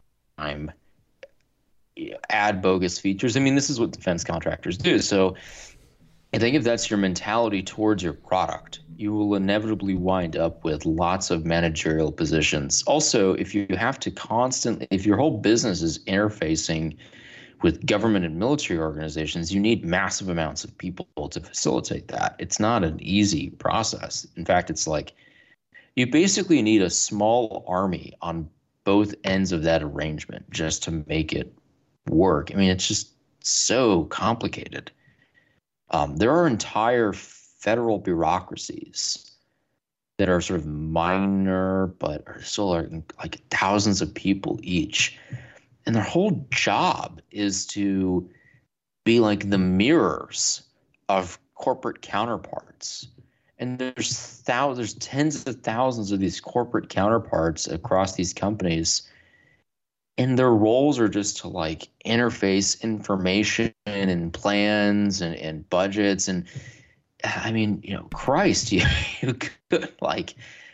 could do away with 80% of this in the modern day with like an OCaml project. I mean, they probably live on Outlook email clients software, and their emails consists of we need to go to a cocktail party with this congressman, and we need to go to this presentation where we're going to do PowerPoint. There's very little actual like product work being done. It's basically just a giant sales organization at that point. And I'm not saying it's not necessary if you're in that type of business, but I think you make or break your business more on probably the relationships you have as opposed to the products that you have, unfortunately. And the nature of, I think, the commercial aviation industry being as relatively open and competitive as it is, it probably fosters a more, I mean, Boeing used to be, maybe you could say accused, but at least described as sort of the home of the Boy Scouts, where everybody was kind of dedicated to putting out, safety and perhaps, well, innovation is sort of a debatable one, but I think safety was much more of an emphasized quality at Boeing as opposed to some of the other companies. McDonnell Douglas, for example, was having a lot of issues with the DC-10, which was the 747 competitor. It was a wide-body jet, 3-engine actually, as opposed to 4, but pretty iconic jet in its own right because of its design. It has that third jet and the vertical stabilizer, which I always thought looked pretty cool. But the only other one that was really in that sort of category was the Lockheed competitor, the L-1011, which some actually think is a very beautiful design, where the third engine is placed in an S pattern as opposed to straight back like with the DC-10. And they did that.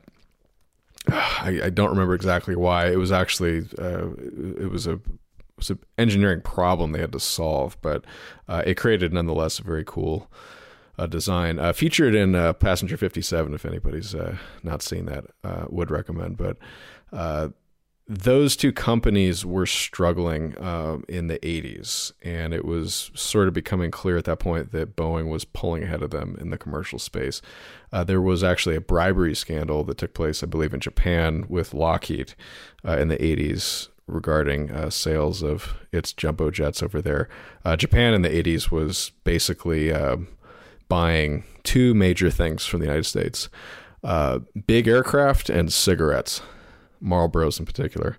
And it was kind of a big political topic because the United States still at the time was still a more industrialized nation, and there was a large enough blue-collar workforce that would put up an alarm when imports from places like Japan were coming in. Today it's China and Mexico, but at the time Japan was the big challenger. And in order to address some of the trade deficits that were building up in the United States vis-a-vis Japan, airplanes were actually viewed as one of the few things that the United States could still manufacture and export to Japan in particular. But Boeing, by the 90s, had effectively killed off Lockheed basically just gave up, and then McDonnell Douglas merged with Boeing in the mid 90s. But Boeing's strategy, which I don't know when you want to get into, but it took a very interesting globalized strategy in the 90s to attempt to sustain its dominance in the marketplace. Yeah, it released the 777, and it did a lot of... Which was an excellent airplane, by the way. And it was under the direction of Alan Mulally, who I've always had a lot of respect for, and also internally had a lot of respect from the engineers in particular. But it was, again, just these kind of, probably because of McDonnell Douglas people coming in. It was these MBA, more cutthroat types that didn't want people like that running Boeing anymore.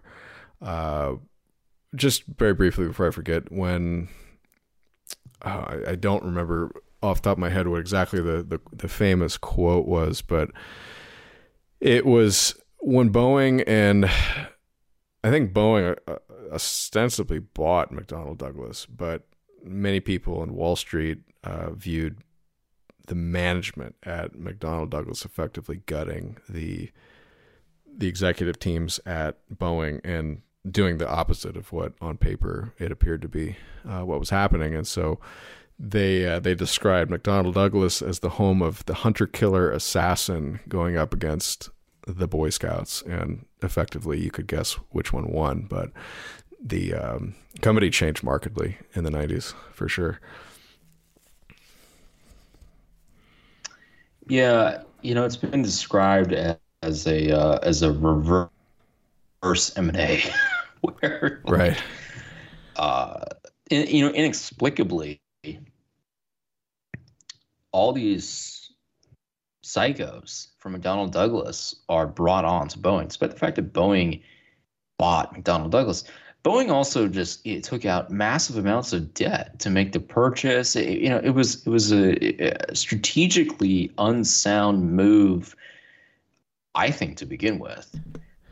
But honestly, mergers, I haven't done the full quantitative analysis on this because, well, I have a lot of other things I need to do. But just very superficially in my observations, I have yet to, I struggle to think of an effective merger that has happened in business history in an industry as complicated as something like aerospace. I think it's possible when you're doing something that is effectively, you're putting two companies that are almost like clones of each other together, and you're just reaping the economies of scale. So like if you have, a gas station company on the West Coast and you want to merge it with the Rocky Mountain gas station company, I mean, it's like, how much is your internal operations really going to be needing to be tweaked in that merger? Probably not at all. You probably can just replace one, cut the costs entirely of that, and then just reap your economies of scale. But when you're talking about something like semiconductors, aerospace, even automotive, you're putting together very complex processes and supply chains that are probably going to be enormously difficult to put together seamlessly, and they never are seamless. I mean, investment bankers will, give you a stupid PowerPoint to say that they are, but they're not engineers, they're not manufacturing experts. They're basically just people who play with spreadsheets. And if you've ever worked in a manufacturing environment, you understand very quickly how deeply, intricately important the company culture is to creating quality products on time and in a cost-effective way. And I think the pace at which commercial aviation is done versus the pace at which military aviation is done is not necessarily very compatible. And also the sales process is very different. And so you're just having these kind of duplicate systems that are probably duplicate for a reason. And then when you try to gut the other one, in order to save costs on paper, you're going to end up destroying the ability of that company to deliver on what it's supposed to deliver. And so I've always observed, again, just somewhat casually, but I've observed that mergers in complex industries are very bad ideas.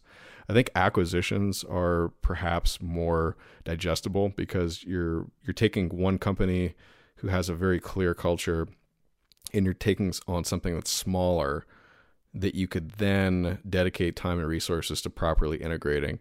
But it's not very disruptive, or at least relatively disruptive, and it can be done. I think there's been much more success with that. But these giant mergers, they're really just these grandiose things that these CEOs dream of, at the country club. And I think they end up ruining a lot of companies because of their egos, frankly.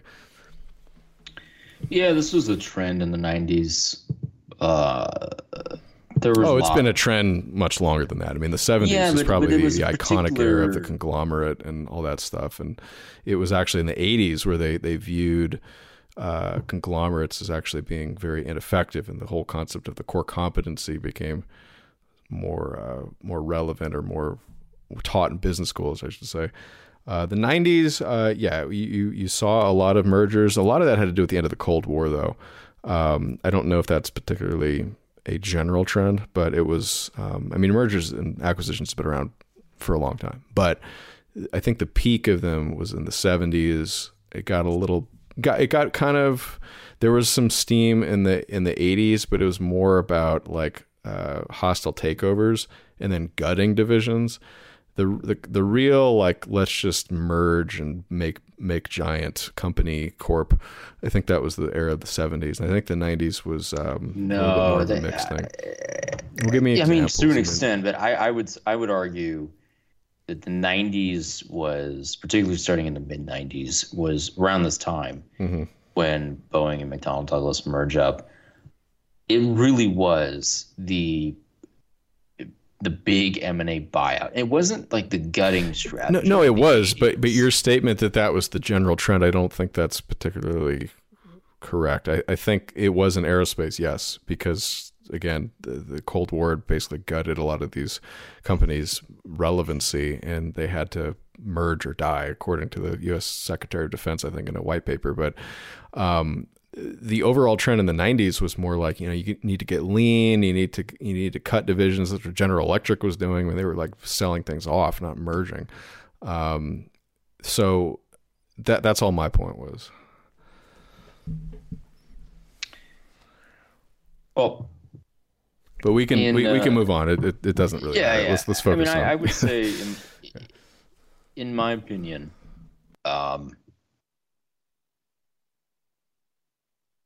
M&As work well if you want them to work well. So Lockheed's a great example of this. I'm not shilling for Lockheed Martin. Please don't take that out of context. That's going to be a soundbite. Lockheed is a great example of this. It's going to be a Lockheed socialist. Yeah, great. But Lockheed, as we've detailed, companies built on M&A. I mean, truly build, but it was all pure acquisition. I want to underline the difference between acquisition versus merger. Yeah. Merger is a different animal. Yes. Yeah, and I think that M&As, particularly the A's, work very well in the software industry, incredibly well, and they're practiced constantly at all scales, at all levels. Like, you know, it's very common. But the merger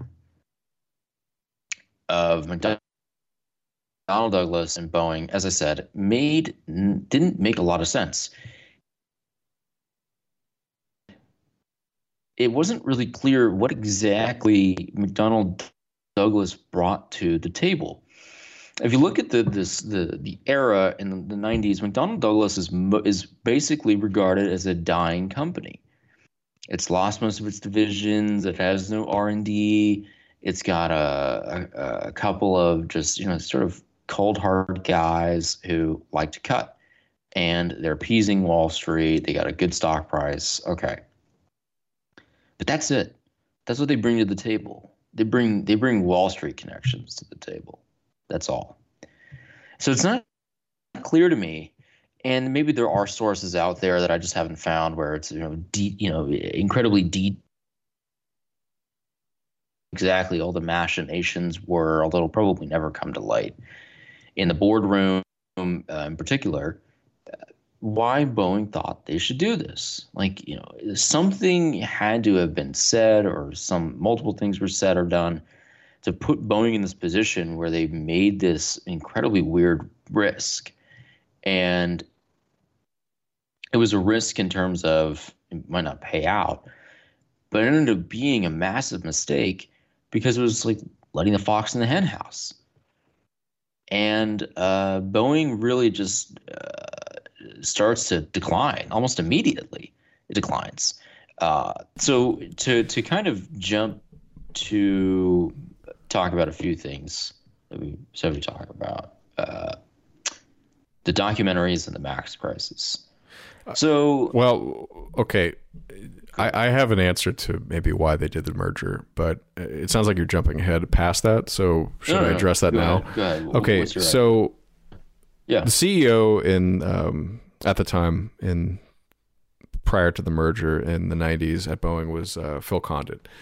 And he was an engineer, actually a very bright guy. He was like the first American, I believe, to get a PhD in engineering from a Japanese university. It was pretty interesting achievement in my book.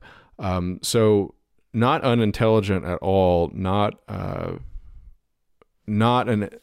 engineer, but what he lacked perhaps was the ability to manage a corporation in the sense that he was a guy who was used to dealing with aeronautical problems, dealing with fixing wing designs and whatever, manufacturing details, and he was very good at that and good problem solver.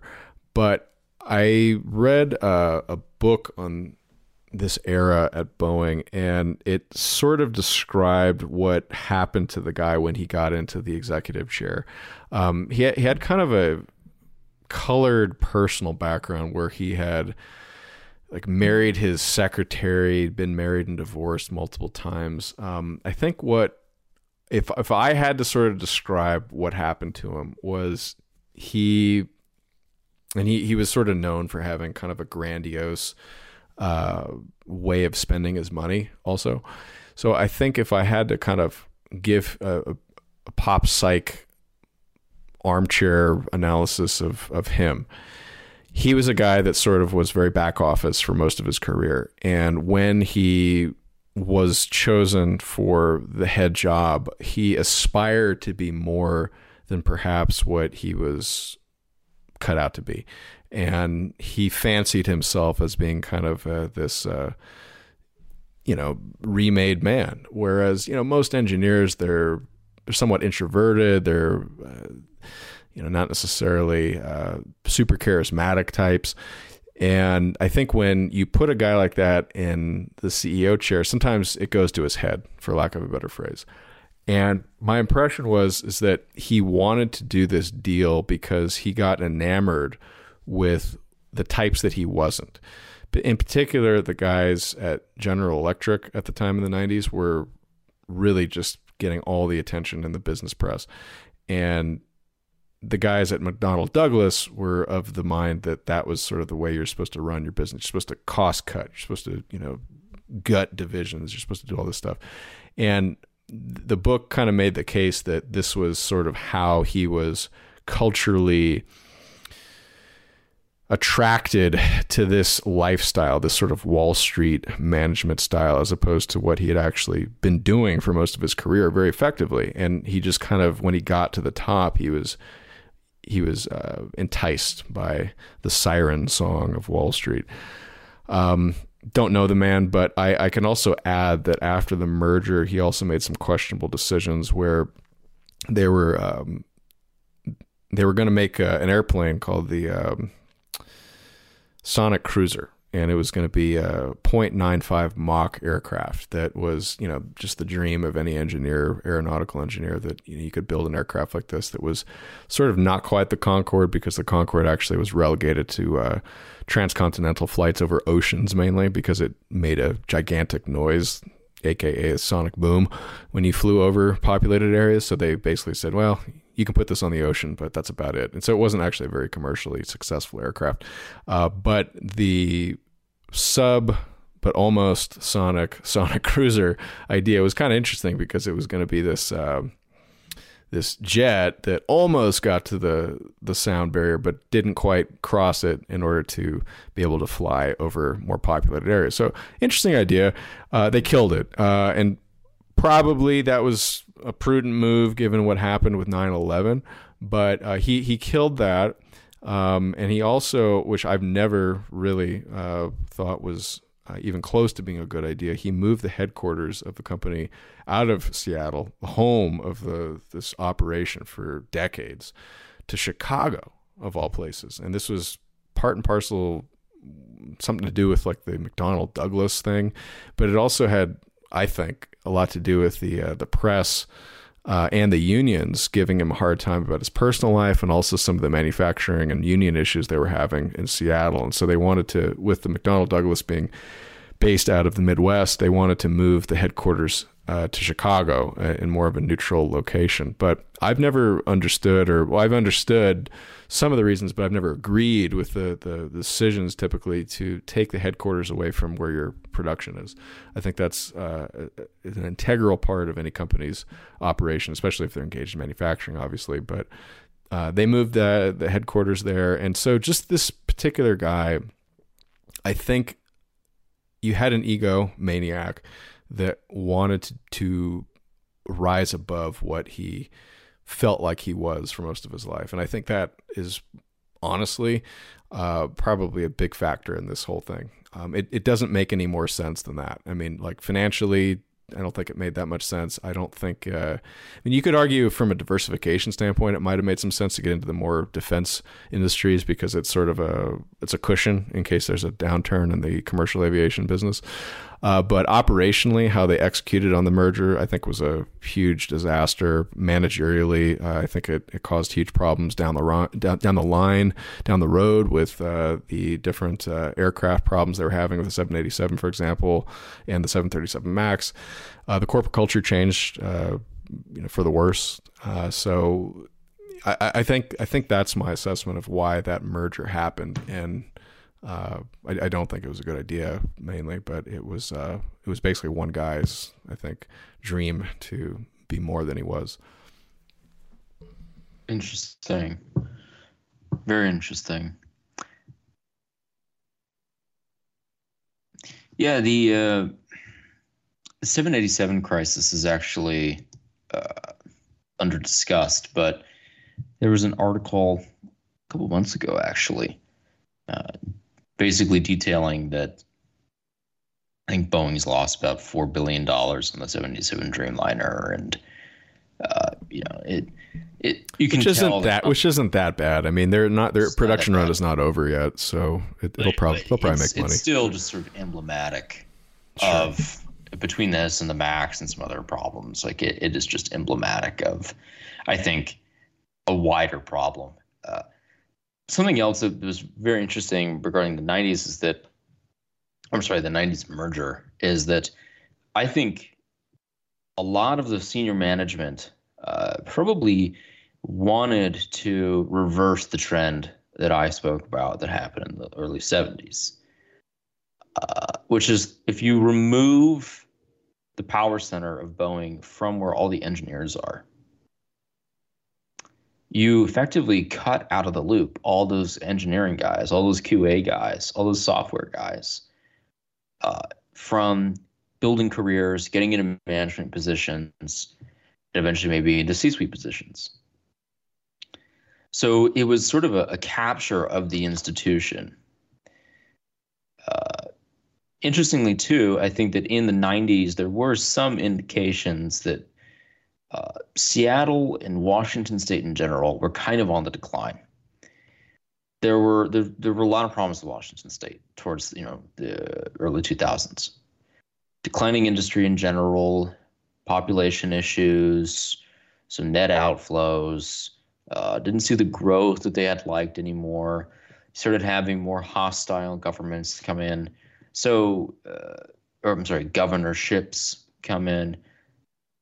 I think that all of these combined, you see this general idea of the Pacific Northwest is finished, and we're going to pursue our path in the Midwest and back towards the East Coast.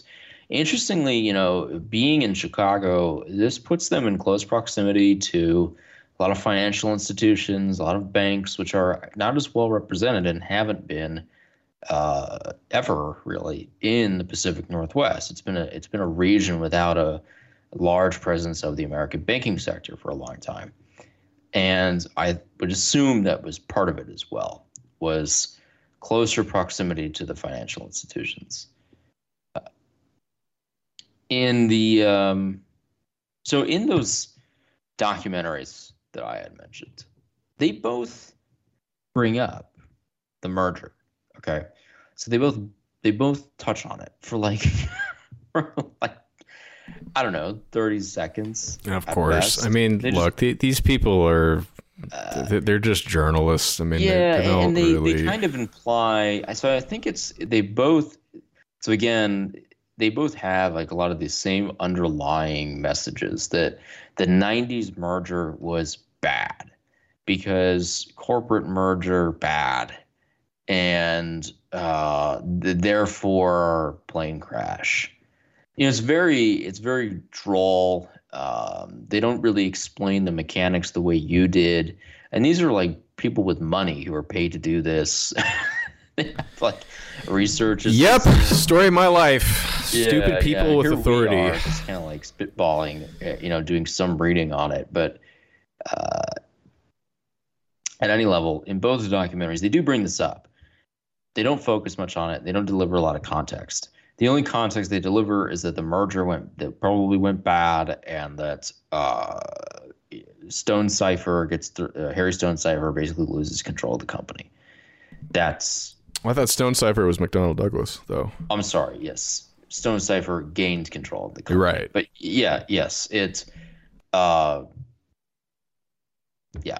that's basically all they explain. What a great name! What a great name, by the way. Yes, that is Cipher. That's a good name. Yes, be like a Bond villain, name.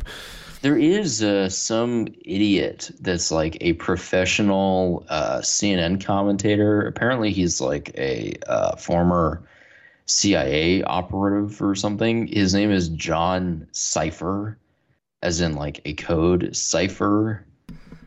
Right. Yeah, I noticed that the Edward other day. Snowden. Yeah. So did the CIA literally make this guy in a lab, like John Cipher? Like, what do we give him for his last name? Cipher. Yeah, John Cipher. Let's go for it. But at any level, so those documentaries only bring up this one piece very briefly. What's fascinating is that they don't actually attempt to give any real explanation for the Max crisis. And they don't attempt to give any because explanation. They don't have an understanding yes, of the and they don't attempt to give problems. any explanation for Boeing's demise. I mean, in the case of the Netflix documentary, I would imagine you could sum up their thesis as big company evil. Am I wrong on that? Greedy evil. That's basically the some extent of their explanation? Which is not, completely wrong, by the way, but it's like, okay, that's your axiom. Now what? How do you fix it? And then why did that happen in the first place? And how do you prevent it going forward? And how do you actually make a company that survives without just doing, 100% of its budget on safety and, committees? I mean, you have to obviously sell things at a certain point. So this is why running huge organizations, which I'm, not running, by the way, but I can at least see from doing things on a much smaller scale how hard it is to execute on a small scale, let alone on a huge scale. And the track record of large corporations running them, I mean, it takes a really talented person to do that. And I would point to somebody like Alan Mulally. Again, many others have done that, but he basically was just kicked out because, the hunter-killer assassin types effectively had taken over the company. But he went on to do great things at Ford. He turned that company around. He was responsible probably for the reason why Ford was like the only other than Tesla automaker in the United States not to take a bailout. Excellent example of good leadership. But I don't even know if these documentaries even know who that guy is. I mean, maybe they do. I give them credit if they do, but I doubt it. Yeah, not really. I mean, both of them have the general contention amongst both of them is 90s merger went bad. Boeing corrupted the bureaucracy, mostly the FAA. Boeing was in a tough spot because of oil price crunch of the early aughts and because of Airbus. Therefore, planes go down. I mean, the Netflix documentary basically ends with like a puff piece marketing gimmick for the American Democratic Party. Yeah, big shocker. This is why I don't watch these things. It's very on the nose. I mean, there's this like uppity midget congressman with a very unfortunate Sicilian surname that is like basically the focus of the last half hour of the documentary. Again, like the documentary has very little to do with Boeing. they very little to do with the business of making airplanes and more to do with it's sort of like an episode of Law and Order probably is more like akin to how they shot the thing. Yeah, Boeing is like a supporting character in this documentary. Yeah, the friends of Obama were featured more prominently. It's the backdrop for like freakish congressmen that nobody knows about and Ethiopian plane users and American liberals whose daughter was on one of the planes. Oh, by the way, Ralph Nader's one of his family members actually died in the Ethiopian crash. I mean, bad on Boeing for letting that one happen. It's like, I would probably write into my MCAS software an algorithm that detects for Nader last names and probably ejects them immediately from any aircraft that I would be owning or selling. That is some delicious that was cosmic irony. God, wow. Yeah. I didn't know that. I didn't know that one of them was on there. Yeah. I guess the Boeing 737 MAX really was not safe at any speed. Right. But So that's basically it. I mean, the Netflix one is incredibly just monotonous, and its arguments are very simplistic for why this happened, and it doesn't really go into the mechanics of how it happened. They don't treat it like like if we were to do a whole show on the Max, probably need to do a week's worth of content because it's a very complicated problem. It's way too complicated. In fact, it's arguably too complicated to even encapsulate in like a week-long series. I mean, and to really be honest, without my, having been able to spend more time on it, because I actually tried to get into the weeds on this, it's just very difficult. But on the surface of it, honestly, when you're dealing with a problem that just keeps on going, you probably need to, at a certain point, say, we need to go with a clean sheet of paper and start over, because this particular airplane was long in the tooth. They knew it, and I don't think they knew that the MCAS was going to cause these problems. I mean, like, obviously they would not want this frigging financial disaster to happen for them, but or the the legal issues and all that stuff. So they would have done differently if they could have proven that to the board of directors or whoever was signing off on this thing. But to be able to foresee it, I think, is the hard thing. And hindsight is relatively 2020, but even now it's like, well, geez, it's kind of hard. How would you really fix this airplane? I mean, let me try to explain it very quickly for anybody who hasn't spent any time in this, but if you want to spend more time in it, I'd encourage you to, because it's a good example of how you actually have big challenges when you're building something that's expensive and depended upon by many millions of people, honestly, every year, how hard it is to execute things correctly. But the real long and short of it, I think, was that they had a very old airframe. Airplanes today, commercial airplanes today, are predominantly sold on fuel efficiency. And the ability of an aircraft to deliver that is affected by a few things. But one of the biggest ones is your engines, obviously. I mean, those are the things that burn the fuel.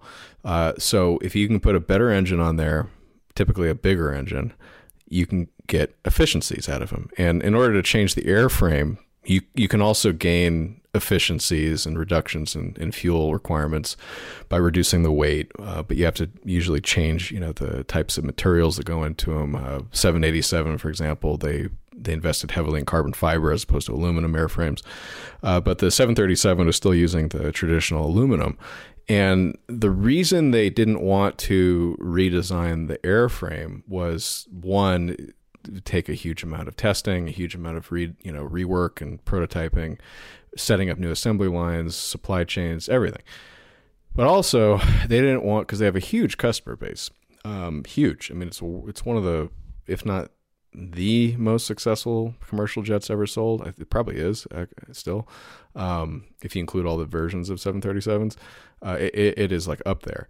And so they have a huge customer base. And so just like, if you're running enterprise software, you've got like, Microsoft Office, and most people are not hackers. And so they're not really eager to learn a new piece of software. So if you're Microsoft, you basically are selling into an established user base, and you're like, okay, I need to make these changes very easy, very simple. IT departments won't balk at them. I need to basically take all that into consideration when I'm selling something. Same thing for Boeing. When they have a huge customer base, they have all the pilots that are trained in these things, and you have to be certified to fly these things. You have to go through simulator training. You have to go through live training. And for safety reasons, because when things go wrong, you have to go through a series of checklists, and you have to be trained on what to do correctly. And you are pretty much not allowed to deviate from those checklists. And in order to follow the checklist correctly and know where all the buttons are, I mean, if you ever go into like a flight simulator, do you see like how complicated these cockpits are? They're really complicated. And it's not just like you press one button. You have to press a sequence of buttons and turn different levers and interpret information. So the workflows are on the order of probably tens of thousands of little processes that you have to actually accumulate over time. So when you change the design of an airplane in a radical fashion, i.e. or e.g. making a new airframe, you're going to have to retrain all those pilots. So they didn't want to do that. And that was a business decision. Okay, so what they ended up doing was they put on these new jets, new engines that had about 10% more thrust than the prior type of engines, but they were more fuel efficient because you could throttle them down, and they commensurately burned 10% less fuel. But there's dynamics involved in these things, and so you can run them harder. Okay, and so if you're a pilot accustomed to a traditional 737, you have a certain feel for how much you need to pull the stick back, push it forward, and et cetera, et cetera. So long and short of it was that these new engines introduced a flight dynamic that was more than what the pilots were used to. So in order to compensate for that, without having to redesign the entire airplane, they basically put in this automated software system that's kind of a black box that nobody really has a clear understanding of how it works, except for the people who built it. And even there, it's questionable if they really understand it, because Hans was telling me they built it in Romania. Again, example of outsourcing, like, okay, well, they don't make the planes in Romania. So maybe, the guy who's making the plane and then maybe test piloting the plane ought to be involved in a closer, way. But anyway, so they built it in Romania. And what it did was it basically forced the airplane to pitch downwards if the sensors, the angle of attack sensors, which are basically the things that tell you how steep your aircraft is, because if you don't have, if you're too steep, you're basically not getting enough lift, and you're going to fall out of the sky. So they call it a stall. And then the engines have problems too. And so you try to keep it relatively level, but obviously you can't keep it flat because you have to go up and down. So there's sort of an envelope of acceptable flight patterns.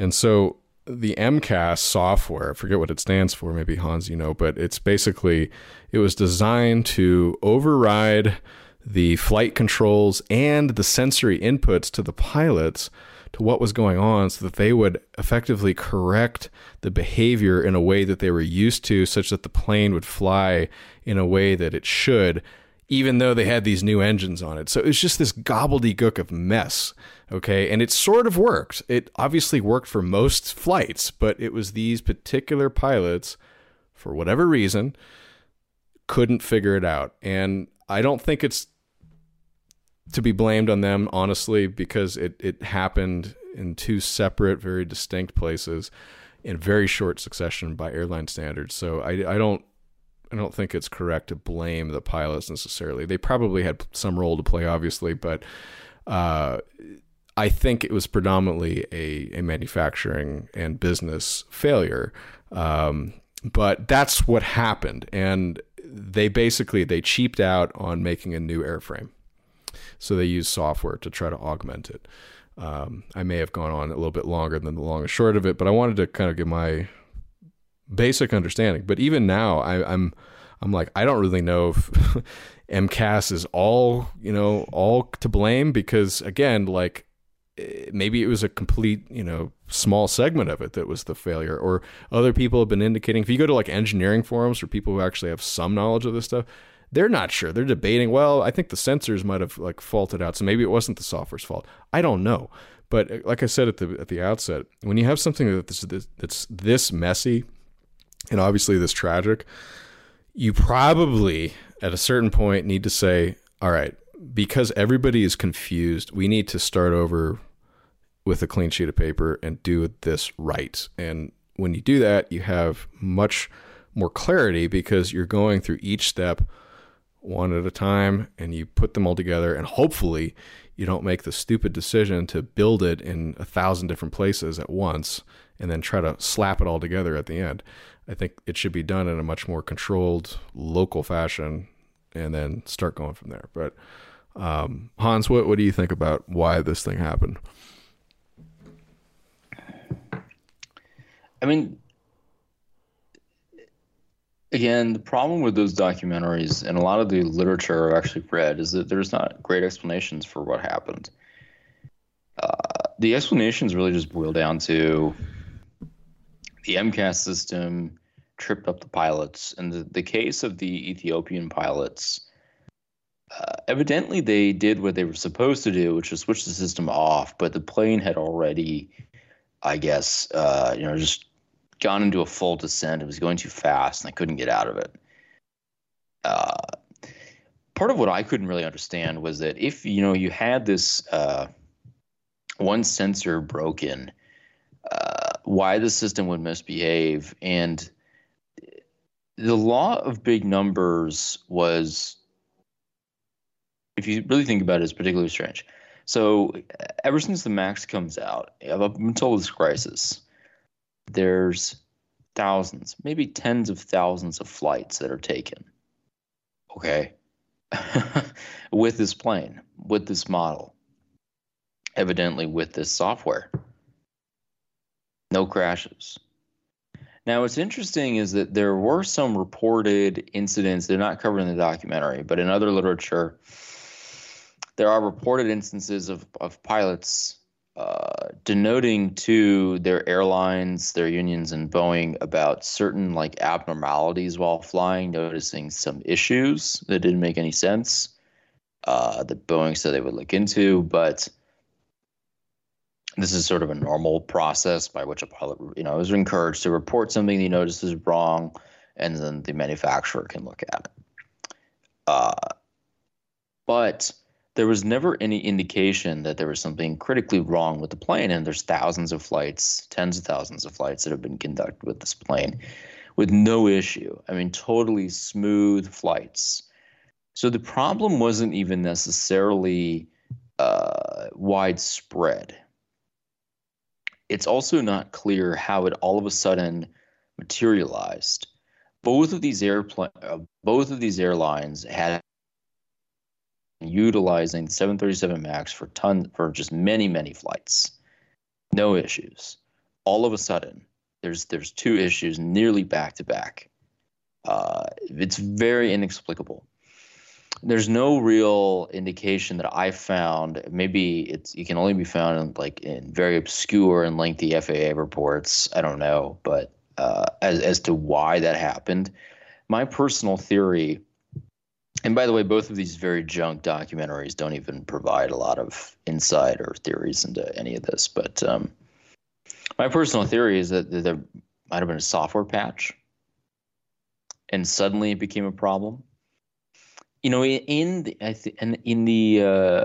say the Frontline documentary, they try and paint Boeing as the bad guy. When you have Boeing program managers who are receiving these requests from these pilots, from these airlines, ended up having the crashes, asking for additional training and additional flight simulator time. And the Boeing engineers and the Boeing managers are kind of in all these emails they got FOIA'd and were part of the congressional investigation. They're laughing about these people from the Indonesian and Ethiopian airlines and other airlines who are asking for additional training and complaining. And they're just these guys are idiots. They shouldn't have these planes, and they're just kind of laughing about it. And they present this as a sort of a smoking gun, that Boeing was negligent, that it did wrong by these pilots. They wanted more flight simulator time.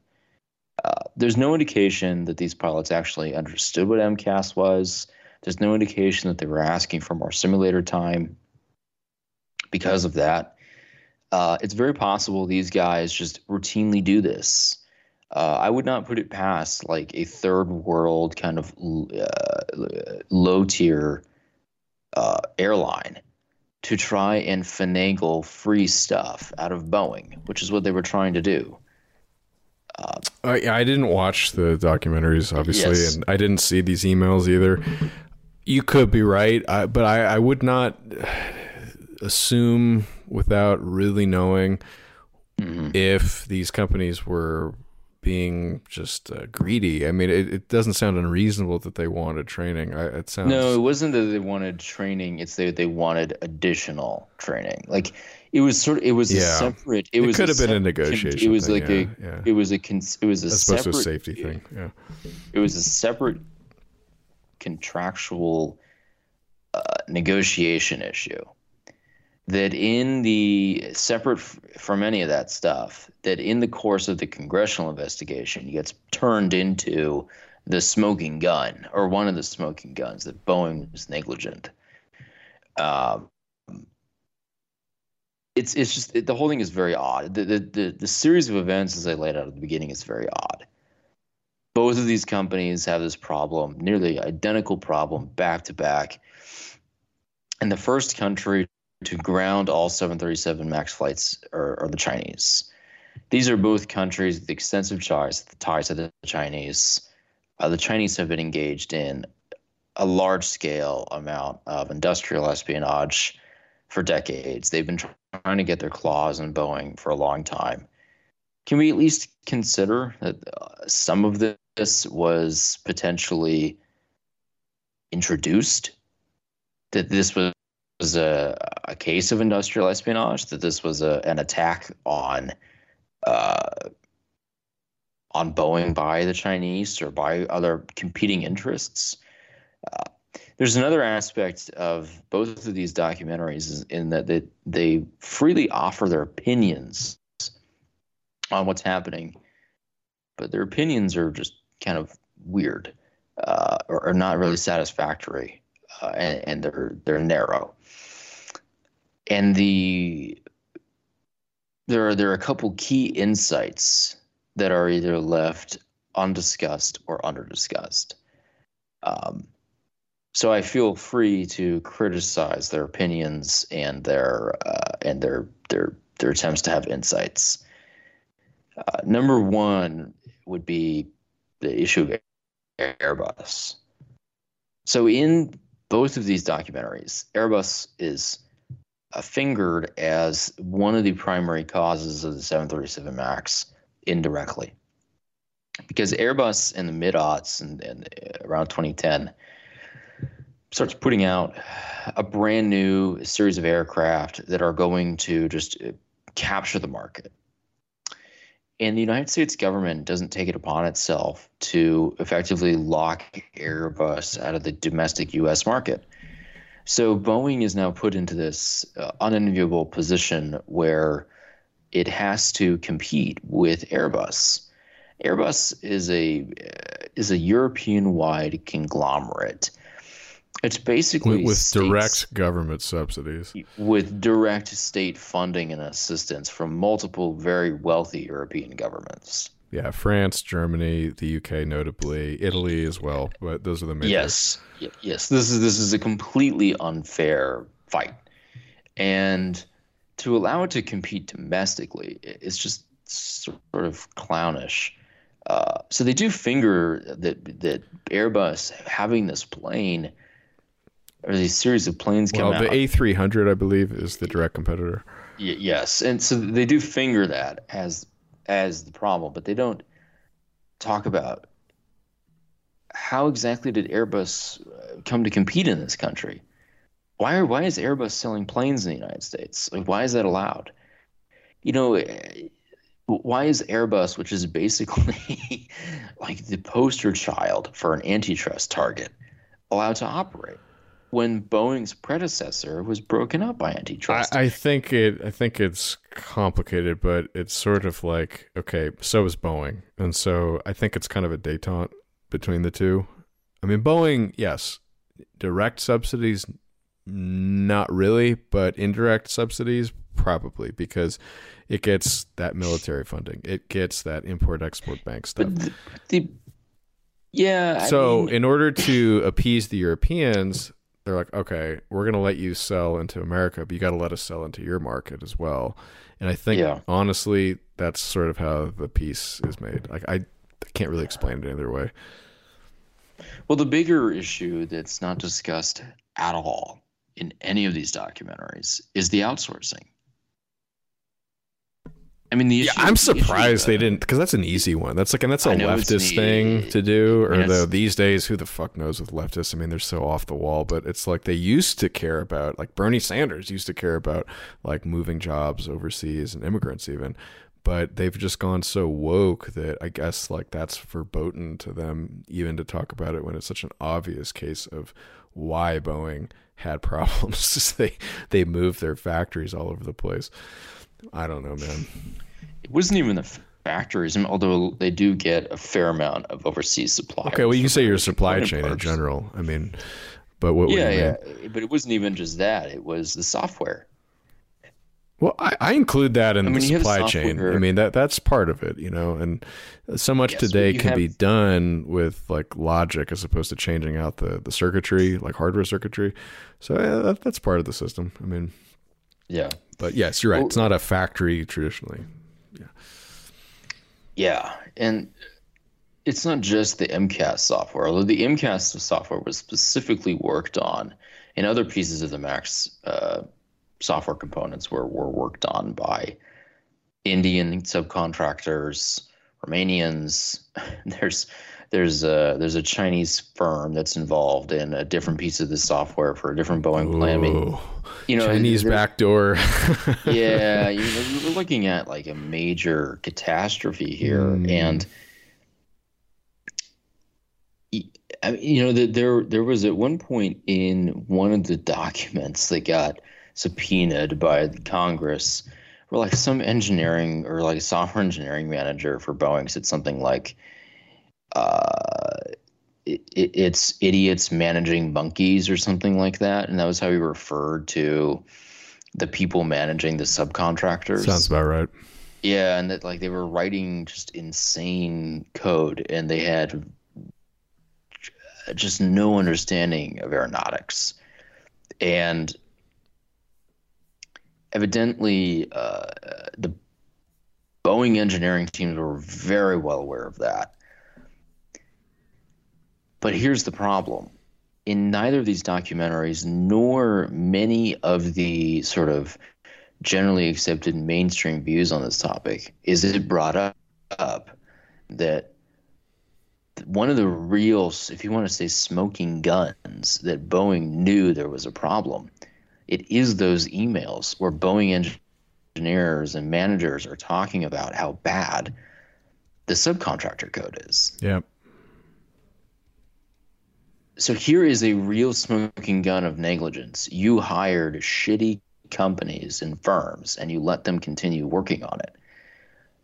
Yeah, because they underbid the. But we don't talk about that. But we are going to like basically accuse Boeing of some kind of racism. I mean, there is a non-subtle racism accusation leveled against Boeing. Of course, that's how you attack people today. You don't actually address the physics. You address the social faux pas that are used as weapons today. And this is why we make nothing. We import everything from other countries because we can never get out of our own way. We're wasting time with this nonsense. You know, some people actually don't give a fuck about what color of your skin is. It's just like we want to do things well, and we notice that there are certain patterns. And I'm sorry, but we're literally dealing with airplanes that catapult people into the air. And it would be nice if we can make sure they get back on the ground without crashing. I'm sorry if that hurts your feelings, if we don't think you're qualified, but we do not hire people based on the color of their skin. We hire people because they're qualified. That's how it used to be in the 80s. I mean, you know, and many people would say that's even a mistake, but I think that's probably what Boeing should have been doing, at least, and they probably were trying to do. But, you know, these people, people with actually no understanding of anything can use things like race or sex as weapons because that's all they got. They don't have a mind for actually producing anything. And I'm sorry I'm getting out of soapbox. This is probably nothing new to our audience, but this is a perfect example of how you destroy a once great company with nonsense. And we could do so much better if we would just get out of our own way. I mean, so many of these problems, you know, China is just encouraging it. I mean, Russia, you know, the CIA wants to blame Russia for this stuff, but I think China is the real beneficiary of all this crap. And I think, and I know for a fact, because I went to school with a lot of these kids from China, they're waiting and they're watching America just fall on its face and trip over itself, because they look, to build an airplane, you need to understand physics, you need to have a manufacturing operation, and you need to have consistent, reliable people producing things. None of that describes Americans today, because we do not have the ability to correctly discipline people for actually making critical errors that have to do with their job. The only thing that you're allowed to do is play these stupid high school girl games where you're snitching on people behind their back because they didn't say the right pronouns. Well, you know what, sir, ma'am, whatever, you know, we have formulas that dictate how this wing needs to bend, and if you don't understand that math and you want to get this job because you identify as a attack helicopter woman, I'm sorry, you're not qualified. I mean, this is like what needs to be done. But HR departments are run by people who don't understand engineering. They have bullshit degrees, and all they can do is play these high school girl games. And so they're letting these people in. I mean, Silicon Valley is full of people like this. I mean, there's a guy who worked at Apple, just went on Joe Rogan, who wrote this tell-all book years ago about Facebook being overrun with this nonsense. Google has this problem. It's astonishing. I mean, you know, these stellar operations of innovation and engineering are just being ruined by this crap. I'm just tired of it. It's just, I don't know how people don't see it. Well, to tie all this in a nice little bow, to bring together some of the subjects we talked about tonight, I think the real rise and fall of Boeing, we've somewhat documented here. In December 16th, 2018, there was a seminal moment. And I'll just read a quote from an article talking about it. Boeing, America's largest exporter, delivered its first plane finished in China this weekend. Built for Air China, the 737 MAX was completed and delivered on Saturday at a new facility in Zhoushan, outside of Shanghai.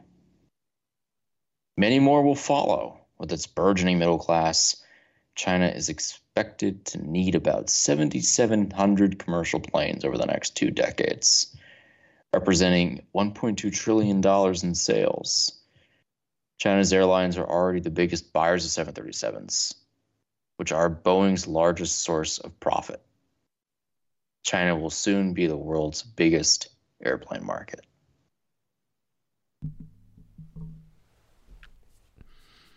Yeah, and what do you think is going to happen now?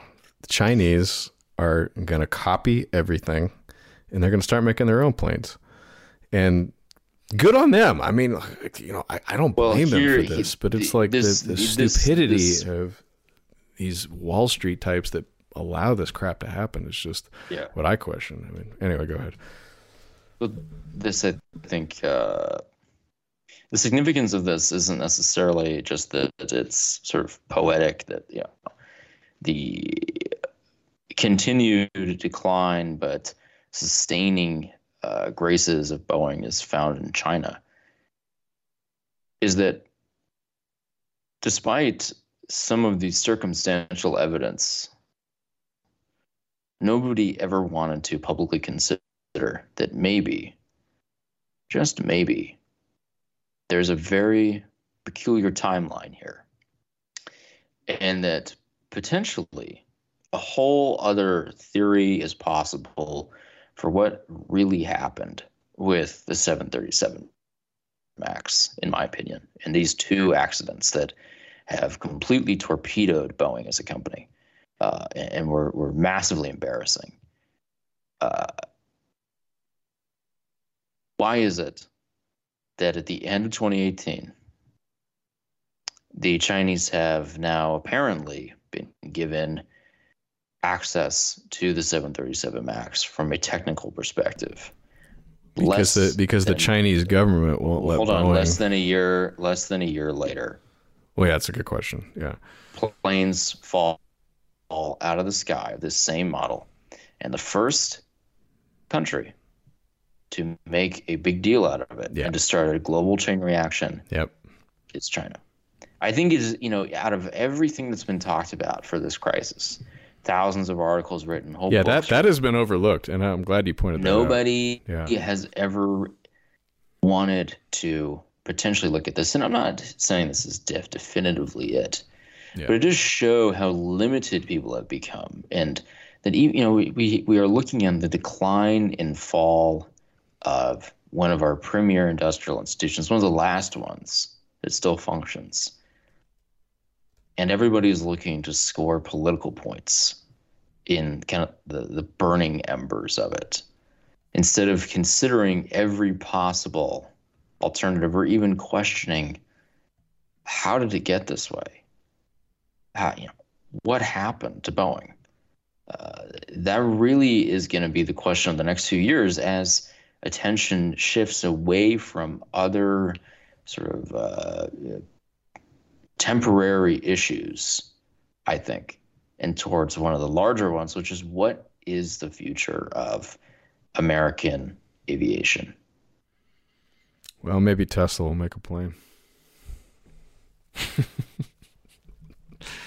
I mean, people make fun of me for like admiring Elon Musk, but the reason I keep naming him is because there's so little else. And it's not to detract from his accomplishments, by the way. I think they are genuine. But the fact that, there's all these fanboys for this guy, I think speaks to a broader problem, is that there's a lack of role models out there. And companies like Boeing used to be much more respected. I mean, I remember sitting down with an aerospace engineer once, and he told me he used to work at Boeing. And I was like, oh, wow, awesome. Because I've always liked airplanes. And so I was like, oh, that's really cool. He's like, no, it's a terrible company. And I'm like, I was shocked. I was really shocked because I was used to look up to the company, but this was probably 10 years ago. And I think it's indicative of how long, these behemoths can survive, but how deep the rot gets and how hard it is to fix it, down the line when you have problems like this that start popping up. Having great corporate cultures, as corny as that might sound, I mean, it's fundamental to creating quality products and creating part of your society. I mean, you need to have meaningful quality work, which I think leads to a good economy and an overall quality of life. It's not something that can just be ignored. I mean, you can't, we sort of as dissidents focus on the political, which I think is fine, but foundational to any society is its economy and its ability to create, and not just life, but also things, and that takes a certain culture and a certain people and a certain mindset. And I think a lot of that has been lost, and it's been replaced by global spreadsheet economics, as I like to say. But it's shown by, I think, problems like this, where you have these people who are losing their lives, but also jobs that are being lost. The respect is being lost. The innovation is being lost. Whereas we pointed out, back in the 60s, I mean, the 747 was one of a kind, and it was basically agreed upon on the back of a napkin, and that was possible, and they pulled it off. And to see all the snickering that goes on Netflix about things that the producers of that film, they must have spent over a year building that film, and they've demonstrated how dumb they really are, because they didn't identify some of the really more obvious aspects of this whole problem. The outsourcing being probably the most prevalent. they don't know about the differences and the individuals involved. It's a very shallow, ignorant society, frankly, and it's shameful. It's shameful. I do not fault the Chinese for doing what they're doing. I admire them, frankly, because they've demonstrated with real results that they're more capable than Americans today of doing things coming from a poorer position. They have a lot of advantages, obviously. I mean, they're much less culturally confused. They know who they are. They don't apologize for it. And they also emphasize education and difficult subjects like engineering and science, as opposed to gender studies.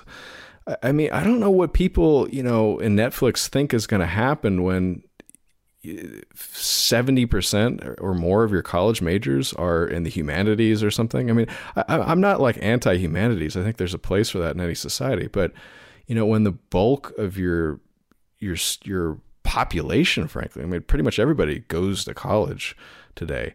When the bulk of your population is studying things that really don't amount to anything in the job market, and this is why the student debt crisis happens, because those degrees are pretty much worthless. I don't see how they don't see that connection. I mean, I bet they didn't make that connection either. It's like, it's just an example after example of people who want to complain and point fingers. But it's like, well, point the finger at yourself and ask yourself first, what have you done to help the problem? And if you don't have a good answer for that, instead of making a documentary on somebody else's attempt to solve a real problem, maybe you should point the camera on yourself. So I think this is really just a general indictment of what America has gotten itself into. I don't think it's necessarily particular to Boeing, because it's not. I mean, it's been seen in so many other companies. Intel, once great, no longer great. U.S. Steel is a laughing stock. I mean, there were like lines in movies, like, this is going to be bigger than U.S. Steel. This is going to be bigger than General Motors. I mean, all those companies are jokes today. And it's shameful. It's shameful.